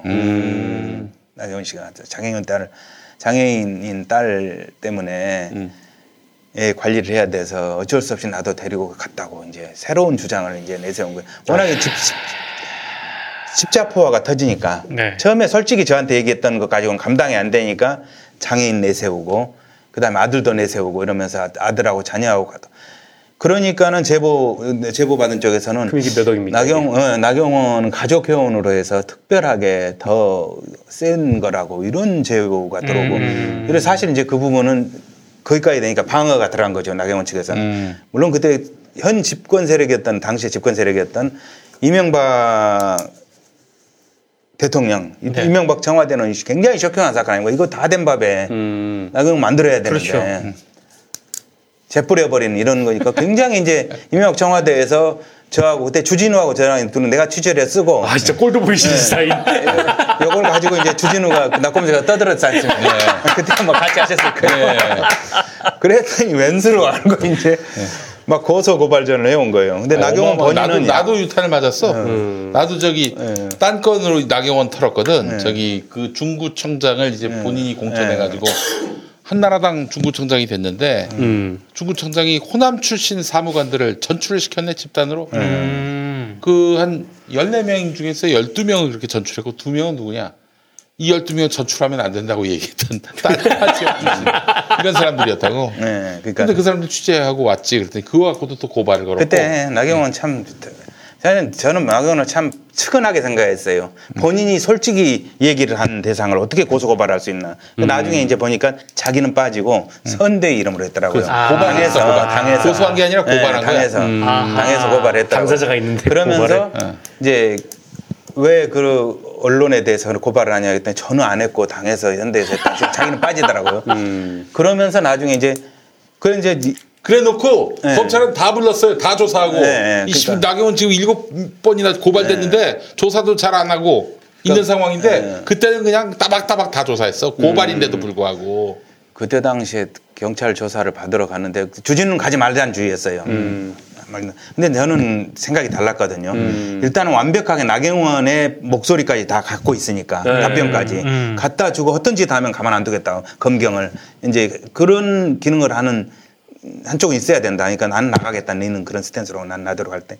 그래가지고 이제 가서 줬죠. 그런데 원본은 안 줬고 이제 복사본이라 줬더니 이 친구들이 경찰 수뇌부에서 장난질을 한 거예요. 동아일보라는 조중동을 하고 정의상 기자가 뭔가 구린 데가 있어서 원본을 안 해놓고 뭐 이렇게 쓰는 이따위로 기사를 쓰는 거예요. 그래서 조선동 아이들한테 내가 기사 쓴 자식들한테 직접적으로 해서 이 새끼들 뭐 하면서 이제 호통을 쳤죠. 상장을 외우니까. 니들 취재를 안 해보고 팩트를 하라는 게 기자인데 그런 기사를 쓸 거면 나한테 원본을 줬냐냐 물어봐야 했어야 될 거 아니야 임마 라고 이제 호통을 쳤더니 선배님 죄송합니다. 위에서는 데스크는 더 세게 조질하는 건데 정말 그 비겁한 변명이 비겁한 변명. 선배님 제가 그래도 막아서 그렇게 저진 겁니다. 뭘 막기는. 그러니까 이 새끼 그따위 소리 하지만 네가 기자의 새끼하고 이제 이렇게 하고 이제 이런 경우가 있었고요. 심지어는 문화일보는 사설을 통해서 그 시사인 흑색선전 보도한 시사인을 뭐 문 닫을 수 있는 뭐 징벌적 손해배상을 하는 나경원법을 만들어야 된다 이런 거를 문화일보가 그런 사설도 쓰고 정욱이나 그래서 이제 아유 진짜 정말 조중동이 그때 당시에 그런 것들 했어요. 그래서 이제 언론이 기레기라지만 그게 기레기거든요. 사실 나경원도 양심을 갖고 보면 아프지만은 자기 의견을 다 받아서 쓴 거예요. 그 기사가. 완벽하게 기사로서는 완벽했기 때문에 검경이 완전 무혐의로 이제 전환한 건데 그렇게 요란하게 조중동에 떠들어 놓으니까 당선된 박원순 시장마저 나중에 그러더라고요. 저를 만나서. 아유 검찰에 불려가서 뭐 여러 가지 기소돼가지고 고생이 많았어. 무슨 말씀입니까? 기소가 안 됐는데. 그러니까 이게 프레임으로 그렇게 갖고 가면 대다수의 주류 언론들이 그렇게 써버렸으면 진실이 안 알려져서 마치 나경원으로 잘못 보도해갖고 기소되고 처벌받는 걸로 잘못 알려져서 한동안. 그렇지. 지금도 그렇게 알고 있는 사람들이 많아요. 그래서 나경원 억울하다고 알고 있는 국민들이 너무 많아요. 그 뒤에 그것 때문에 동작구에서 만약에 진실이 알려졌으면 억울한 게 아니라 정말 표리부동한 정치인이고만 게 나타났을 텐데 그렇게 해서 덮은 겁니다. 그게 정말 힘없는 언론의 정말 한계인데 물론 그때 당시에 주진우랑 많이 왈왈거려 싸우고 나경원 남편 김지호 판사라든지 이런 문제들도 하고 그랬습니다만은 이제 우리는 청와대나 검찰하고 싸우기 바빴죠 그때는. 그때 이제 그러니까 이제 이 나경원 나경원은 그 뒤에 이제 그래놓고도 결국은 그 뒤에 그 중구 후보로 나가려고 그랬어요. 네. 선거에. 네. 그것을 정치 작업을 하기 위해서 우리를 고소를 하고 그 무리한 짓을 했던 건데 우리가 후속탄을 계속 했던 거죠. 나경원이가 거기를 안 가고 우리가 터뜨린 그 청담동에 그 디그 클리닉이라고 제가 그랬는데 이제 뭐 이름은 하겠는데 그 클리닉을 안 가고 정신 차렸을 줄 알았어요. 근데 그 옆에 다른데 거기도 역시 연간 7천만 원짜리 다른 집을 가고 있더라고요. 아, 그래요? 그걸 또 30% 인하했네. 네.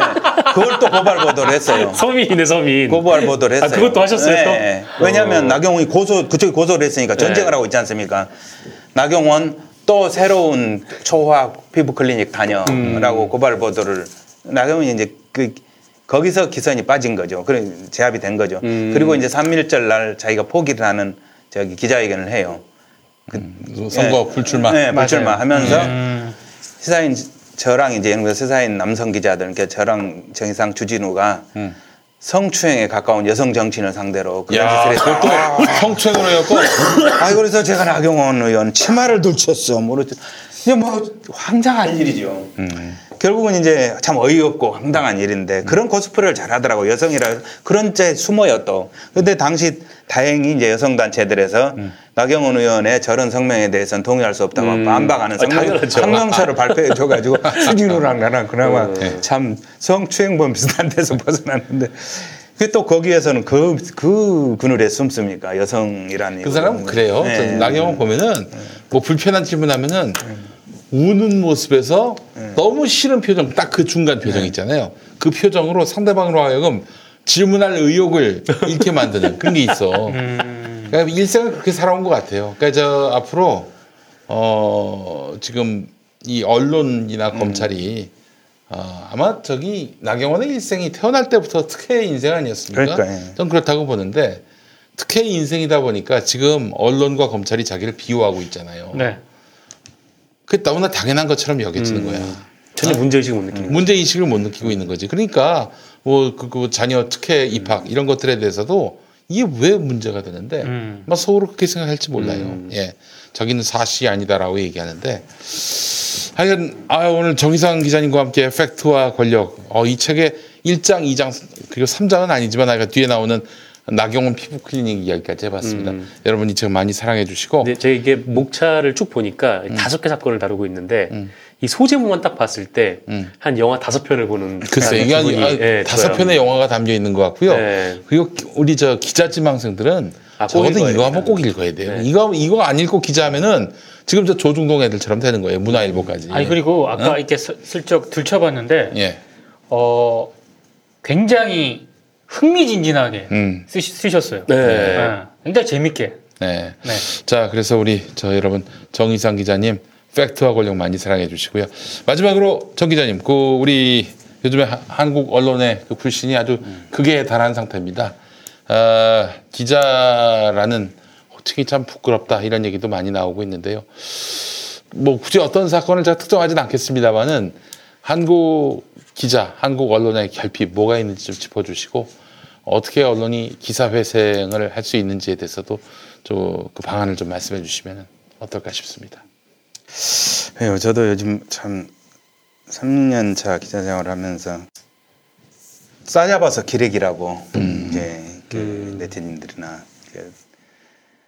국민들로부터 많은 분들로부터 비판을 받고 참 쥐구멍이라 들어가고 싶을 때가 많습니다. 뭐 제가 잘못한 게 없는데도 제가 다 잘못한 것처럼 그렇게 느껴질 때도 있고, 그다음에 어떤 것들을 공정하게 또 그동안에 그 올곧은 그 사명감이나 정신을 해온 것조차도 송두리째 이게 참 부정되는 거 아닌가 이런 참 뭐 과도한 피해의식일 수 있는데 그런 생각이 들 때도 있고, 근데 그만큼 직업적으로 이제 고충이 많은 때고 그만큼 또 언론의 원죄가 컸기 때문에 그런 거죠. 사실 보면 아까 제가 언론 기자로서 말씀드렸습니다만 나경원 사건 때만 해도 볼 때 지나면 달라져. 뭐 조국 전 법무장관 심정도 알 것 같아요. 저는 떳떳하고 잘못한 게 하나도 없는데도 사설까지 비롯해서 이렇게 했을 때는 정말 죽고 싶고 죽이고 싶고 이런 생각. 언론이란 게 그런 기능은. 그래서 그게 그 소위 말하는 정의롭지만 올바르지 못하는 그런 권력의 앞잡이가 돼서 그런 기능들을 수행할 때 개떼처럼 하이네 때처럼 수행을 할 때 얼마나 그게 국민에게도 국가에도 폐해고 해악이냐 하는 것들을 참 뼈저리게 절감을 하는데 저는 그래서 그런 반민것을 많이 삼았다는 것 같아요. 그러나 우리 불행하게도 아직도 언론의 주류의 권력에 소위 말하는 취해 있는 상당히 많은 조중동을 포함해서 거기에 종사한 상당 부분의 동업자라고 얘기하기 들었습니다는 그런 사람들은 아직도 국민을 가르치려 들고 위에서는 오만하게 하는 이런 마인드에 젖어 있다는 거 그게 정말 후진적인 행태고 국가의 불행이라고 생각을 합니다. 저는 거기에 종사하는 후진 기자 이게 먹힐 가당한 얘기인지는 모르겠습니다만은 그런 그 소위 말하는 그 사실에서 떠나서 먼저 의견을 앞세워 가지고 사실을 왜곡하고 구겨 넣어서 세상을 호도하고 여론을 호도하고 왜곡하고 그건 이미 국민들은 그 머리 꼭대기이기 때문에 다 알아보거든요. 네. 제발 그러지 말고 제 길로 돌아오라. 사실로 돌아오라. 저는 그렇게 얘기를 하고 싶습니다. 네, 알겠습니다. 마지막으로 이 한국 탐사 보도에 또 금자탑을 쌓았던 또 다른 분, 이 주진우 시사인 기자가 이 책에 추천사를 쓰셨습니다. 진실을 쫓는 집요함과 논란을 두려워하지 않는 뚝심, 정의상 선배는 독보적이었다. 탁월한 취재 능력과 돌파 능력에 언제나 감탄했다. 그런데 그 집념을 후배한테 쏟는다고 생각해봐라. 그는 인기 있는 선배가 아니었다. 자, 인기에 영합하지 않는 책 기자, 우리 정의상 기자의 팩트와 권력, 은행나무에서 나왔습니다. 여러분 많이 구매해 주시고 저널리스트의 꿈을 꾸고 있는 중고등학생들한테도 요거 반드시 추천해 주시기 바라겠습니다. 네. 여러분 팩트와 권력 우리 정의상 기자님 오늘 모시고 이야기 나눠봤습니다. 기자님 긴 시간 감사합니다. 네, 감사합니다. 더욱 건필하시길 빌겠습니다. 감사합니다. 고맙습니다. 고맙습니다. 남성 청결제 TSO, 사타구니 가려움, 겨드랑이 가려움, 피부 문제로 고민인 남성분들께 강력 추천합니다. 특허 기반 조성물로 미국 FDA의 의약 외품 등록까지 마친 정말 안전한 무자극 남성 청결제와 수딩 크림 TSO입니다. 얼마나 안전하냐면 성인 남성뿐 아니라 피부 자극에 민감한 남자 어린이도 안심하고 사용할 수 있습니다. 배국 같은 사타구니 TSO가 도와드립니다. 지금 김용민닷컴에서 압도적 최저가로 만나보세요.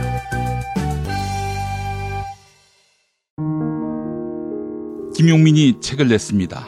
혐오를 혐오하다. 보수 기독교가 하나님과 성경의 이름으로 벌이는 혐오. 그 혐오는 모두 거짓이고 범죄임을 김용민이 간절하게 또 신랄하게 이야기합니다. 하나님과 성경의 이름으로.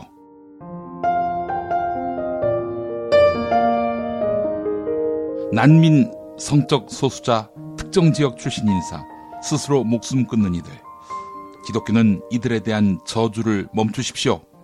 김용민의 새 책 혐오를 혐오하다. 지식의 숲에서 나왔습니다. 자, 권은 라이트 클럽 함께하고 있습니다. 이번 주 토요일. 네. 11월 30일인가요?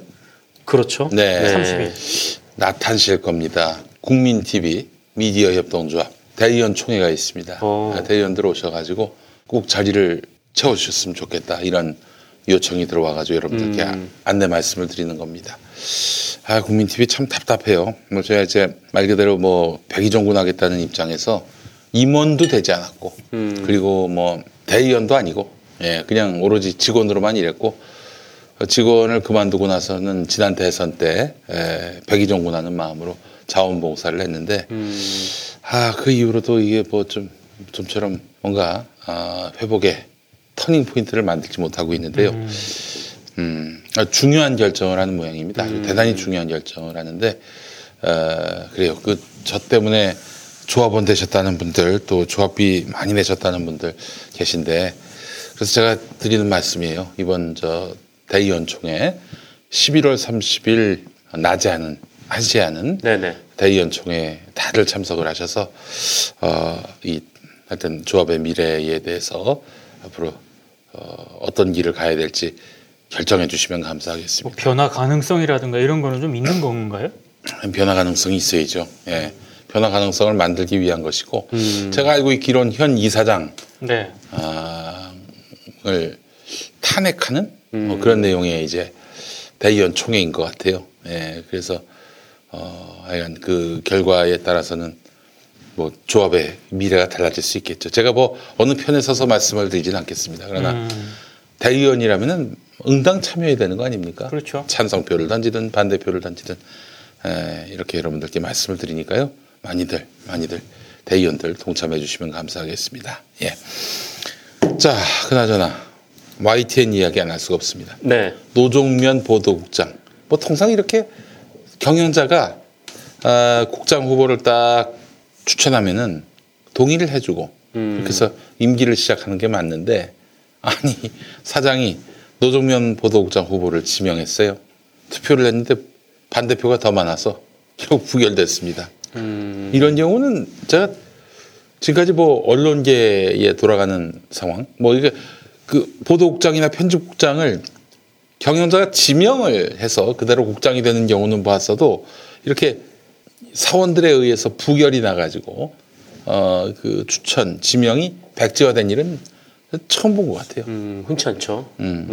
그리고 통상 지명을 했을 때 정말 그 구성원들이 강하게 문제가 있다라고 판단을 하지 않습니까? 네네. 바로 성명이 붙습니다. 그렇지. 네. 지명을 철회하라. 이런 식으로 바로 이게 투표까지 안 갑니다. 그렇지. 네. 그런 상황쯤 오면 이제 지명된 사람이 중간에 이제 뭐 사퇴 의사를 표명한다든지 하면서 뭐 그냥 결국에는 그것이 임명까지 가지 않는 경우가 허다한데 이번에는 뭐 그런 액션들이 전혀 없었어요. 그러니까 찬성이 49.28%, 171명, 347명 가운데. 네. 반대가 50.72%, 176명. 3표 정도 차이가 나네요. 5표가 더 이제. 그러니까 3명이 마음만 돌렸으면. 마음만 돌렸으면은 네. 통과인데, 표차는 5표지만은 그 3표가 모자라면서 결국에는 이제 임명 동의안이 부결이 됐거든요. 네. 여러 이유가 있긴 있더라고요, 보니까.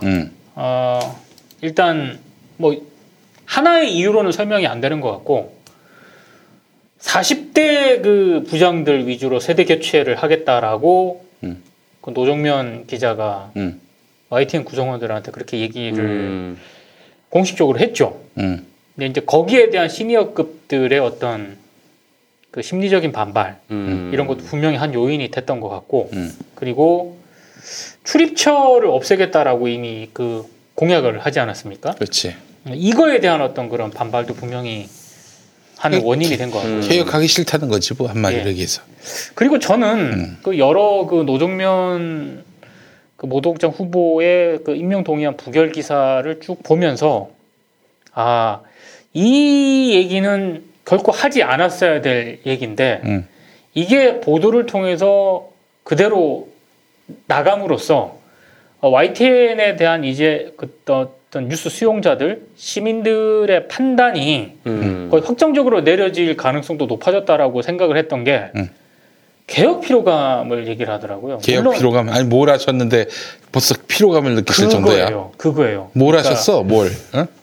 정권이 교체되는 그 시점부터 YTN 구성원들을 비롯한 노조를 중심으로 뭐 최남수 반대 투쟁, 파업 이런 쭉 일련의 과정을 벌인 건 분명합니다만 밖에 이제 YTN 밖에 있는 뉴스 시청자들이나 수용자들이 봤을 때는 그래서 YTN이 무엇이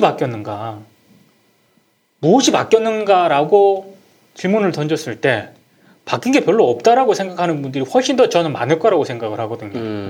이런 어떤 간극이 있는 사이에서 물론 모든 뭐 상당수 구성원들이 그런 얘기를 했던 건 아닙니다만 일부 기자들이 그 취재한 기자들한테 멘트를 한 거긴 하지만 개혁 필요도감을 호소를 하고 뭔가 YTN이 변화하는 어떤 그런 대안 제시를 했어야 되는데 지금까지 그런 대안 제시를 못했다 뭐 이런 얘기들을 좀 하시는 것 같더라고. 일단 정말로 좀 이해가 안 가는 게 그 대안 제시 니네들이 하는 겁니다. 뭐 메시아가 와가지고 던져주는 게 아니에요. 노종면이라는 기자가 이렇게 하겠습니다라고 하는 거를 보고 그 개혁안을 보고 같이 나가겠다 이런 의지를 뭐 같이 동참을 한다거나 이렇게 아니, 하는 그 거지. 메시지가 나왔잖아. 개혁 메시지가. 노정면이 그 개혁 메시지를 얘기한 거 아니야. 어? 그리고 뭐 메시지가 없다고? 그러니까 확실한 대안이 없다. 확실한 대안이 없다. 그만한 대안이 있나? 그러니까 내 말이. 제 생각은 그냥 현상을 유지하자라는 의미에 좀 더 가깝지 않을까. 그러니까 말을 이렇게 어렵게 해. 그냥 이대로 살게 해주세요라고 해야 되는 게 맞지 않습니까? 그러니까 저는 YTN 구성원들이 굉장히 나름대로는 고민을 했다라고 생각을 하는데 이게 이 밖에서 지금 YTN 구성원들과 YTN을 바라보는 뉴스 수용자들과 시민들의 기대치와는 완전히 어떤 다른 그 간극의 전혀 다른 맥락에서 그들은 고민을 하고 있었던 게 아닌가. 근데 개혁이건요. 앞으로 언론 개혁이건 YTN이 경쟁력을 확보하건 뭘 어쩌든 간에 결국에는 시민들하고 뉴스 수용자들과 같이 가야 되는 거지 않습니까? 모든 게 그렇잖아요. 프로그램이건 스포츠건 무슨 예능이건 영화건 대중문화건 관객과 시청자들이 있어야 그게 생명력이 있는 거지. 그 지지하는 시민들과 시청자들이 없는데 우리들끼리 고민해가지고 뭐 이렇게 하겠다? 저는 이 간극이 쉽게 메워질 것 같지도 않고요. 정말로 저는 위기라고 봅니다. YTN. 제가 뭐 그런 사이트가 있다면서요? 우리 때 그런 게 있었으면 얼마나 좋았을까 생각이 되는 이 YTN에 대한 그 직원의 그 평가 그게 있나 봐요. 그 짤이 좀 돌더라고요. 네. 내가 올렸어요. 예. YTN 제목이 이렇습니다. 꼰대 천국, 발전 없는 회사, 과거 영광에 멈춰 있는 곳, 쓸데없는 자존심만 남았네. 장점은 마음 먹고 일 안 하면 안 할 수 있다는 점. 그만큼 회사가 허술함. 단점 투성이인데 일단 윗선 모두가 꼰대. 하지만 자신들은 꼰대가 절대 아니라고 생각함. 아직도 회사가 어디로 나가야 하는지 갈피를 못 잡고 있음. 따라서 발전할 리 없는 곳. 정규직 아닌 사람들에 대한 차별 무지. 파업 이후 남과 북처럼 분열돼 있어서 회사 분위기 거지 같음. 내 편, 니 편 가르기 바쁨. 이러니 시청률은 곤두박질. 그래요. 또 있어요. 다른 사람이 쓴 건데 부장 차장급 평사원 프리랜서가 역삼각형 구도로 있는 고인물의 집합체. 연봉 1억 넘게 받으면서 일 안 하는 개국공신 세대 부장급 인사들이 각 부서에 포진해 있다. 아마 이래서 40대 부장으로 가겠다. 이랬던 것 같아요. 노정면 전 후보가. 연봉직과 호봉직, 프리랜서, 파견직 등 차등 대우가 뚜렷하다. 상근 프리랜서로 일하는 것 자체가 불법인 것 같은데 휴가도 1년에 5일에서 6일. 정규직처럼 회사에 나와서 일했지만 프리랜서라서 퇴직할 때는 퇴직금도 없다. 그런데 안 잘리려면 여기서 좀 더 열심히 일해야 한다는 생각을 은근히 주입한다. 그런데 이런 걸 주입하는 기성세대들은 만날 점심시간에 나가서 술 먹고 얼큰하게 취해서 들어옴. 일이나 제대로 하는지 모르겠다. 물론 모든 부장이 다 그런 건 아니지만 중요 직책에 있는 사람들 중 소수만 그래도 이건 회사 운영에 도움이 되지 않을 것은 불을 보듯 뻔한 일. 이런 모든 걸 떠나서 방송사는 방송사고에 대한 경각심 때문에 아무래도 엄격함과 압박감이 좀 있으니 이걸 못 견딜 것 같은 사람들은 이 회사 들어오는 것을 고려하시길. 네. 또 있어요. 비정규직 어쩌고 방송에서 심각한 문제인 양 내보내면 뭐하나요? 회사 내에 비정규직이나 신경 쓰세요. 인력의 노후와 윗선이 모두 꼰대기질. 하지만 본인들은 진취적인 줄 알고 있음. 변화를 두려워하고 시대의 흐름을 읽지 못하고 허우적대고 있음. 네, 이런 내용입니다. 그러니까 YTN 저는 이제 뭐 노정면 기자가 정답이라는 얘기가 아니고요. 노정면 기자가 보도국장 후보로서 표방했던 그 여러 가지 공약들이 있지 않습니까? 충분히 YTN이 한번 의지를 가지고 도전해 볼 수 있는 그런 개혁 과제라고 생각을 하거든요. 근데 저는 어찌됐든 그 무슨 고민이 됐든 간에 YTN 구성원들은 그걸 안 하겠다라고 일단 결정을 한 거지 않습니까? 그러면 이후에 도대체 YTN 구성원들은 어떤 그림을 가지고 YTN을 만들려고 하는 건지 저는 잘 모르겠고요. 그리고 YTN 지금까지 뭐 나름 구성원들이 의지를 가지고 여러 변화된 모습을 보이려고 노력은 했다라고는 하지만 밖에 있는 사람들이나 시청자 입장에서 봤을 때는 변한 거 거의 없고요. 제가 봤을 때도 그렇고 뭐 기계적 양비론이라든가 이런 거 여전히 YTN에서 많이 발견이 되고 새로운 어떤 프로그램이라든가 형식 뭐 이런 여러 가지 뭐 이런 거를 보여주지도 못했다라고 생각을 하거든요. 그 굉장히 저는 늦었다라고 생각을 하는 거예요. 일단 출발 자체가 KBS하고 MBC에 비해서도 출발이 늦었어요. 최남수 전 사장 그 퇴진 문제가 겹쳐가지고. 근데 지금 굉장히 늦은 스타트인데도 이걸 지금 무슨 고민과 어떤 이유가 됐든 간에 일단 거부를 한 거지 않습니까? 이거 뒷감당을 어떻게 하실지 저는 굉장히 우려가 됩니다. 아이 뭐 뒷감당 뭐 왜 우리가 그런 걱정합니까? 저는 KBS 1라디오 스튜디오 들어오면은 두 개 큰 화면이 있습니다. KBS 1하고 YTN 이렇게 켜져 있어요. 오늘부터 나는 YTN을 연합뉴스로 바꿨습니다. 연합뉴스로 바꿨어요. 네. 네. 난 아침에 가니까 나는 저 출입처를 없애지 말라면서 개혁하기 싫다는 이런 조직의 뉴스를 볼 이유가 없어요. 네, 이런 조직의 뉴스를 봐야. 그래서 아침에 보니까 보통 YTN 틀어져 있는데 K1하고 MBC가 그래요. 그래서 또 오늘 가봤더니 어떤 인간이 스포츠하고 당구 채널을 켜놨더라고요. 하나는 당구, 하나는 배구. 예. 자, 노종면은 뭐 했냐 그러시는데, 노종면이 무슨 직함이 있어요. 뭘 바꾸든지 할 거 아니에요. 일개 기자였어요. 일개 앵커였고. 어? 근데 앵커는 이제 내려놓겠다고. 그것도 이제 될 줄 알고, 지난 금요일에. 앵커 그만뒀죠. 앵커 그만뒀어요. 근데 아웃됐잖아. 네. 이게 아마 작년 1월이었죠. 그때 최남수 관련된 투쟁을 했을 때 그때 이제 YTN 노조에서 많이 얘기했던 게 이 노종면 보도국장을 합의해놓고 왜 약속을 어기냐 이 문제 가지고 싸웠었거든요. 근데 네. 이 참 불과 그러니까 뭐 꽉 채워서 이제 2년이죠. 네. 2년 동안에 YTN에 어떤 일이 있었던 건가? 아니 저는 YTN의 문제만은 아니고요. 그 앞으로 이 그 조직의 틀 안에서 뭔가를 그 고민하고 대안을 마련하고 이런 그 시대는 이제 끝났다고 생각을 합니다. 김현정 CBS 대표 앵커가 PD이자 앵커가 TVN 센터뷰 가서 지금 진행하고 있지 않습니까? 그리고 그 주말 동안 굉장히 화제가 많이 됐었던 유재석 씨가 KBS 아침마당 출연해가지고 네. 거의 그 MBC 프로그램에서 아침마당을 재방송 수준으로 틀어주는 그런 시대가 됐단 말이에요. 이게 뉴스하고 시사에는 이제 안 그럴 것 같아요. 이미 뉴스타파랑 MBC PD수첩이랑 협업을 했잖아요. 네. 이런 식의 형태가 이제 무너지는 이제 변화가 이제 되는 거거든요. 저는 조금 있으면은 방송사 그 뉴스 앵커 있지 않습니까? 메인 뉴스 앵커 외부인이 진행하는 시대 올 거라고 봅니다. 그걸 꼭 자사 기자가 해야 된다라는 보장도 없고요. 그걸 시청자들이 선호하지도 않고요.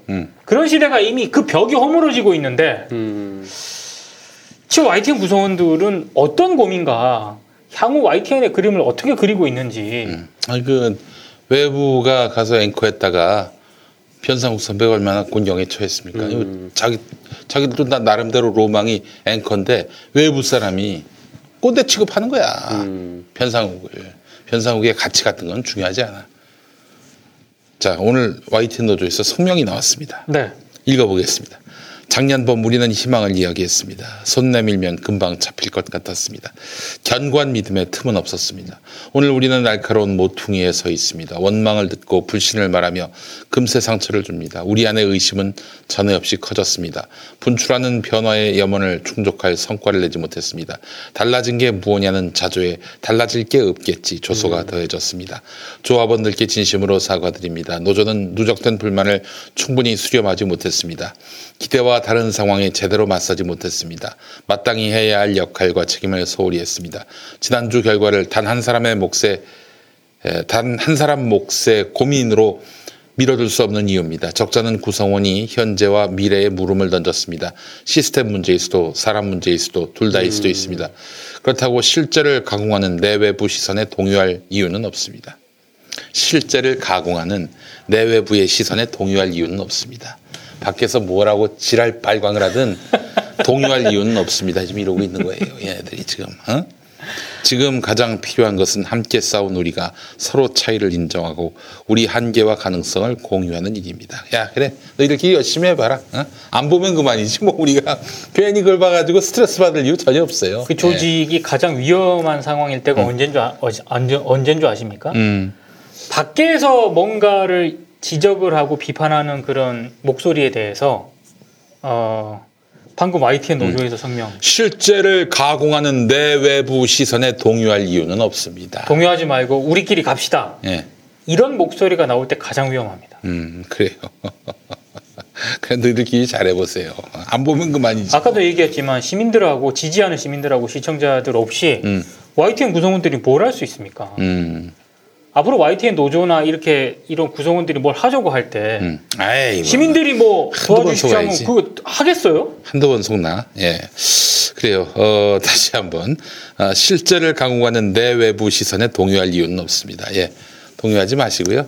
지금대로 가세요. 뭐 아이고 가시든지 말든지 난 안 보면 그만이니까. 그래요. 얘네들이 이동영 싫어하는 이유를 알겠네. 이동영 싫어합니까? 존나게 싫어해요. 예. 이동영도 저기 만정이 떨어졌더라고. 자, 여러분 그 청취율 조사 때 이동영만 얘기하세요. 이동영만 얘기해. 그럼 안 잡히잖아요. 네? 안 잡히잖아요. 아니 이동영만 얘기하면은 뭐 내 프로도 같이 얘기해줘. 자, 그렇습니다. 아이고 그래 내 외부의 시선에 뭐 동요하지 말자. 뭐 그럽니다. 예, 괜히 동요하게 만들었네. 제가 큰 잘못을 저질렀습니다. 예, 여러분 YTN 0%로 만들어 드립시다. 0%로 만들어 드려서 뭐 정말 내외부의 시선이 얼마나 중요한지를 좀 알게 해줘야지. 자, 그래요. 알겠습니다. 우리 정상근 기자님. 네. 제가 너무 사랑하는 방송 이야기 준비하셨다고요. 앙금 방송. 앙금 방송. 앙금 방송. SBS 소식을 들고 왔는데요. SBS 같은 경우에는 거기도 문제가 좀 있던데요. 최근에 박정훈 사장이 연임이 됐어요. 얼마 전에 있었던 일인데 윤석민 태영건설 회장이 선대 윤세영 회장으로부터 가업을 승계받았죠. 그리고 사장의 이 박정훈 사장을 다시 재임명을 했는데 이 전국언론노조 SBS 본부가 반대를 하는 상황에서 이 재임명을 했어요. 그리고 사장 임명 동의 투표를 거쳤고 여기서 통과를 했습니다. 근데 다만 노조가 반대하는데 통과가 됐는데 이거는 좀 룰 전체적으로 좀 한번 좀 되짚어봐야 될 부분은 있더라고요. 그러니까 이 사장 반대가 전체 구성원의 60%를 넘어야 반대가 되는데 이게 한마디로 그러니까 투표율이 좀 낮아질수록 더 이제 사측에 좀 유리한 구도인 측면이 있는 거죠. 근데 어쨌든 통과가 된 거고. 그런데 이제 문제는 이제 박정훈 사장이 뭐 재임명이 됐다라는 데 이제 그치는 게 아니라 SBS가 지난 22일에 편성 시사교양 보도부문 최고 책임자에 대해서 인사를 했습니다. 인사를 했는데 이 편성 부문 최고 책임자의 박기용 디지털 사업국장 그리고 시사교양 최고 책임자의 민인식 PD를 올렸어요. 그런데 이제 이 두 사람은 제가 사실 잘 모르고 그런데 이제 보도부문 최고 책임자, 그러니까 보도본부장이겠죠. 이 보도본부장이 누가 됐느냐? 이 정승민 전략기획실장이 됐습니다. 제가 봤을 때 이거는 박정훈 사장의 인사라기보다는 좀 윤석민 회장의 인사라고 볼 수가 있는 상황인데 왜냐하면 첫 번째로 이 정승민 실장이라는 사람이 윤석민 회장 취임 이후에 이 주요 보직을 맡은 인물이라는 점이 첫 번째가 있어요. 그러니까 SBS가 지난 3월에 방송 경영 이쪽에 좀 독립의 상징적인 인물인 최상재 이 특임이사 최상재 당시 이제 실장을 전략기획 실장을 이제 다른 곳으로 이제 보내고 이 정승민이라는 사람을 이제 그 자리에 앉힌 거죠. 그러니까 뭐 윤세영 회장이 이 최상재 실장을 앉혀놨는데 거기에 이제 아버지 인사를 밀어내고 자기 사람을 꽂았다라고 봐야 되는 좀 그런 상황인 거고. 그리고 이 두 번째는 사실 이 보도국 관련돼서 보도본부 관련해서 좀 알만한 사람이라면 이 정승민 씨를 임명하기가 굉장히 좀 어려운 측면이 있습니다. 왜냐하면 기억 많이 하시겠지만 2017년에 SBS가 뜬금없는 보도를 하나 있었어요. 상당히 파문이 큰 보도였죠. 네, 그러니까 세월호 참사 관련해서 익명의 공무원의 발언을 인용을 해서 해양수산부가 세월호 인양을 고의로 지연을 하면서 이 더불어민주당의 문재인 후보 측과 이 부처 내 자리 등을 놓고 거래를 시도한 정황이 있다. 네. 이런 보도를 해서 발칵 뒤집힌 적이 있습니다. 이게 대선 아마 얼마 전이었던 걸로 기억이 나는데. 그렇죠. 그리고 이게 굉장히 큰 논란이 되면서 그 SBS가 결국 이제 진상조사위원회까지 꾸렸어요. 네. 꾸려서 조사를 했는데 그때 당시 이 보도국장이었던 사람이 바로 이 정승민 씨였습니다. 그리고 SBS 진상조사위원회 조사 결과 이 해당 보도는 허위라고 SBS가 밝혔고요. 네. 그리고 당시 데스킹 과정에서 초고에 없던 문장이 추가가 됐다. 네. 그리고 취재기자의 수정 요청도 데스크에서 거부를 했다. 네. 이게 두 가지 사실을 이제 파악을 했습니다. 근데 당시에 이제 데스크가 이 정승민 보도 책임자였죠. 보도국장이었다는 거죠. 네. 그리고 이제 본인 스스로가 이 편집회의에 참석을 해서 이 관련 보도에 대해서 나가기 전에 이 해양수산부 공무원의 발언 녹취는 이 내부에 이런 분위기도 있다는 정도로 신중하게 쓰라. 이렇게 지시를 내렸는데 이 정작 이런 수정된 기사를 보고도 적절한 조치를 하지 않았다라고 하고요. 그래서 이 문제 때문에 징계를 받았어요. 이 징계가 어느 정도 수위였냐면 감봉 6개월. 네. 그리고 보도국장에서 정치부 선임 기자로 일종의 강등이 됐습니다. 네. 그러니까 나름 이게 적지 않은 징계 수위가 아니에요. 그러니까 저런 전력을 가지고 있지 않습니까? 보도국장을 하고 있다가 한마디로 이제 저는 징계를 받은 거잖아요. 통상적인 언론사 조직이라면 절대 보도본부장 될 수 없습니다. 네. 저런 전력이라면. 뭐 이거를 두고 이제 당시 기자의 촉구가 더 이상했다, 뭐 이렇게 얘기를 하는 층도 있는데, 근데 어쨌든 이 책임을 지고 징계를 받았던 사람이란 그렇죠. 말이죠. 그런데 이 사람이 보도국장에서 보도본부장으로 일종의 이제 영전이 된 거죠. 네. 그래서 과연 이게 좀 합당한 인사인가라는 의문이 좀 드는 게 사실이고, 예. 왜냐면은 SBS 내부에서, 외부에서 막 얘기가 나와가지고 한 것도 아니고, SBS 내부에서 조사 결과 이런 조치를 취한 거거든요. 네. 근데 SBS가 다시 이 사람을 이제 보도 책임자로 앉혔다는 거죠. 네. 그리고 이제 당시 이제 선거방송심의위원회로부터 이 법정 제재 경고까지 받았던 보도이기도 합니다. 사실상 이제 보도 참사 책임자인데, 그리고 이제 뭐 김성준 보도본부장까지 날아간 사안이기도 했고요. 그렇죠. 그런데 이제 다시 이 사람이 보도 책임자로 돌아왔다? 좀 이거는 좀 쉽지 않은 일이라고 생각을 하고, 그러니까 이게 어떤 의미의 인사인지, 이게 저는 이제 윤석민 사장의 포석이라고 좀 보는 측면에서 이 보도본부장이 임명 뒤에 좀 SBS가 어떤 보도를 할 것인가가 좀 우려가 되는 좀 그런 상황이라는 거고, 물론 이제 여기에 대해서 이제 SBS 보도 국원들이 이제 투표를 해야 됩니다. 그러니까 임명동의 투표를 해야 되는데, 그렇죠.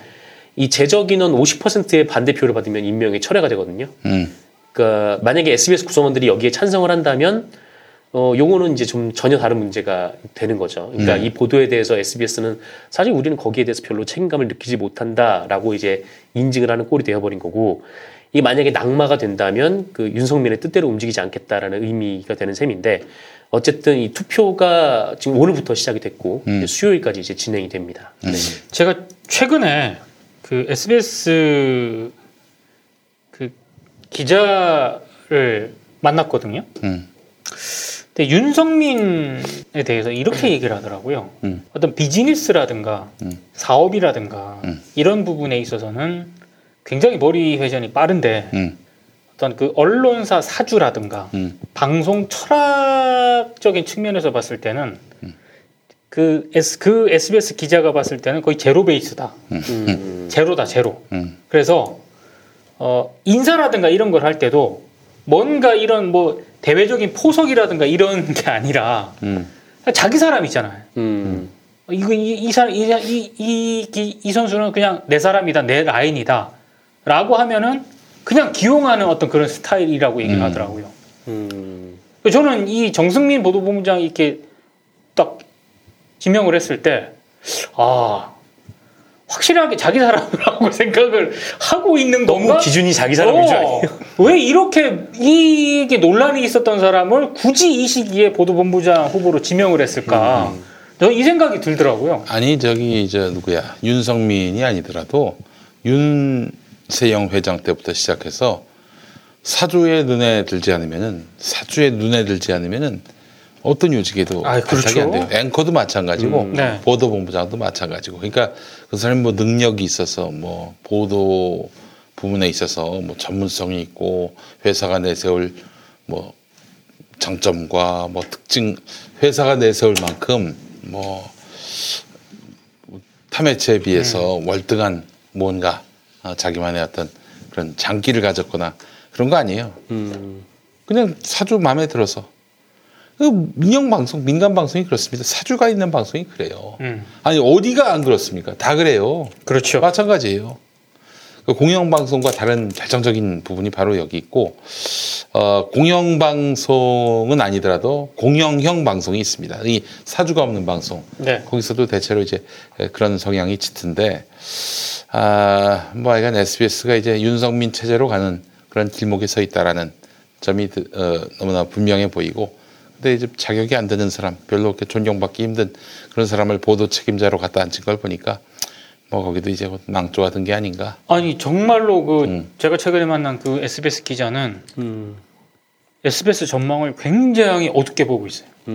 이대로 가다가 굉장히 위험할 것 같다라고 얘기를 합니다. 이 위험하다는 게 무슨 보도가 엉망이 되는 위험한 게 아니라 경영적으로도 상당히 위험할 것 같다라고 우려를 하더라고요.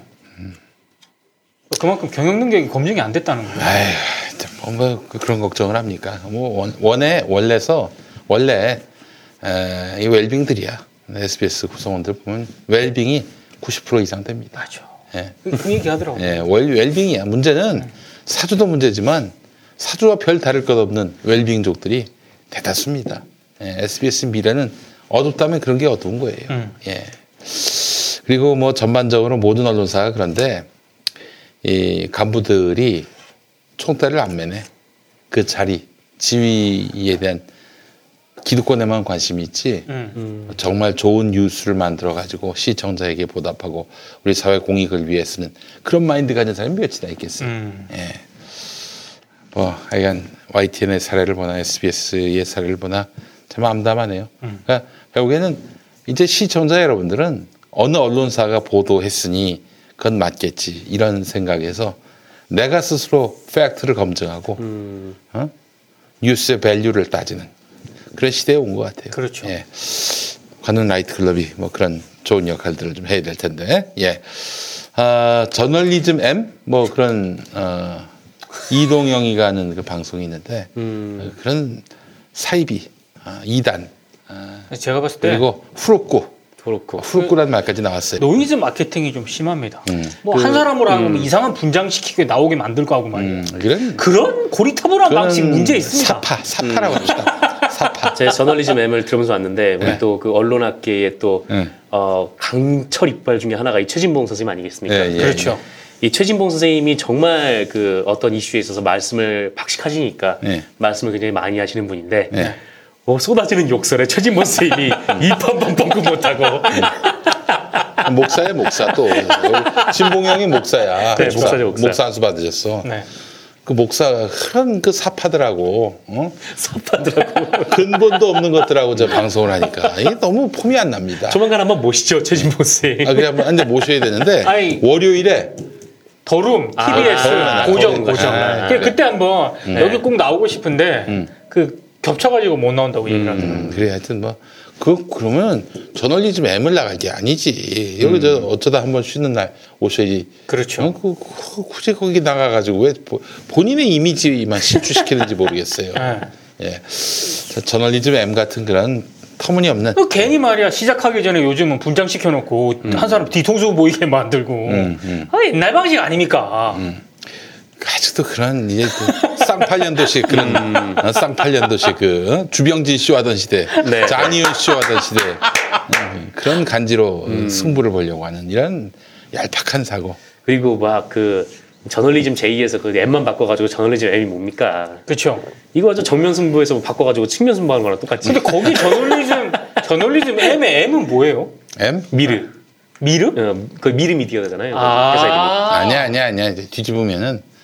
뒤집으면 뭐가 형상화돼. 뭐가? 넘어갑시다. 예.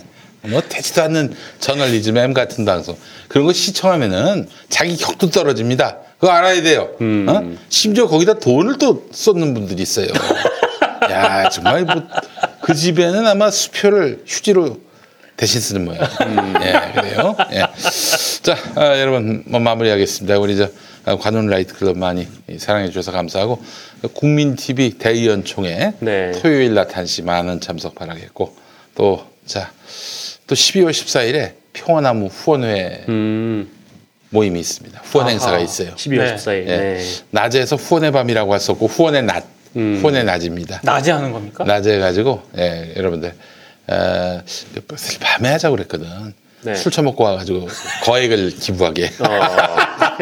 술도 먹이려고 그랬는데, 네. 또 장소가 또 신학대학원 예배당이어서. 네네. 예, 여러분들. 한신대학교 신학대학원 서울에 있습니다. 서울 수유동에 있어요. 네. 많은 사랑 바라겠습니다. 또 한 3억 모아가지고, 지역구 국회의원 비례대표 의원 해가지고 300석 아닙니까? 네. 한 의석당 100만 원씩 저희가 선거 감시, 개신교가 선거에 개입하지 못하도록. 여러분 낭보가 있습니다. 저희가 지난 4.3 재보선 때 예배 시간에 광고로 특정 후보, 자유한국당 후보를 지지하고 밀어달라라고 했던 목사 유죄 판결 났습니다. 아이고. 기소에 이어서 유죄 판결까지 났어요. 제가 내년 총선 때 모든 교회에 다 이렇게 사람을 붙여가지고 헛소리하면 다 모조리 선관위에 걸고 검찰에 또 고발을 해서 반드시 유죄 판결 받도록 만들어 놓겠습니다. 조만간 전광훈 목사도 소환되지 않겠습니까? 전광훈이가 지금 걸린 게 많아요. 근데 계속 소환 거부한다고. 그럼 체포할 수 있거든. 그러면 체포해야죠. 조만간 체포가 불가피해 보이고 저희가 수일내로 우리 평화나무가 종로 경찰서 앞에 가가지고 전광훈 체포 촉구 기자회견을 하실 예정입니다. 광고할 거예요, 여러분. 많이 나와주셔서 네. 우리 전광훈 목사 반드시 법의 심판을 받을 수 있도록 여러분. 전광훈은 진짜 김용민 PD 싫겠다. 아니 사실 싫지 않고 두려워할 거예요. 내가 잘 알거든. 그런 그 두려워하지 않은 척 계속 지저댄다고. 그러나 알고 보면 부드러운 남자예요. 왜냐 아이스라 머드팩을 했기 때문입니다. 그래요, 여러분. 다음 주에 뵙겠습니다. 고맙습니다. 네. 김용민을 이제 유튜브에서 만나세요. 관훈 라이트 클럽에 오신 여러분 환영합니다. 황금선박에 오르신 여러분 환영합니다. 우먼스 플레이입니다. 섬김쇼와 함께하는 시간입니다. 오늘도 히스토리의 문을 열겠습니다. 프로듀서 김용민의 모든 콘텐츠를 영상으로 즐거운 뿐 유튜브에서 김용민 TV를 구독하세요. 김용민 TV 김용민 브리핑과 함께한 시간 어떠셨어요? 구독하기, 별점 주기, 댓글 달기, 후원하기로 응원해주세요. 이 방송을 유튜브 김용민 TV를 통해서도 만날 수 있는 거 알고 계시죠? 그럼 다음 시간에 다시 만나요.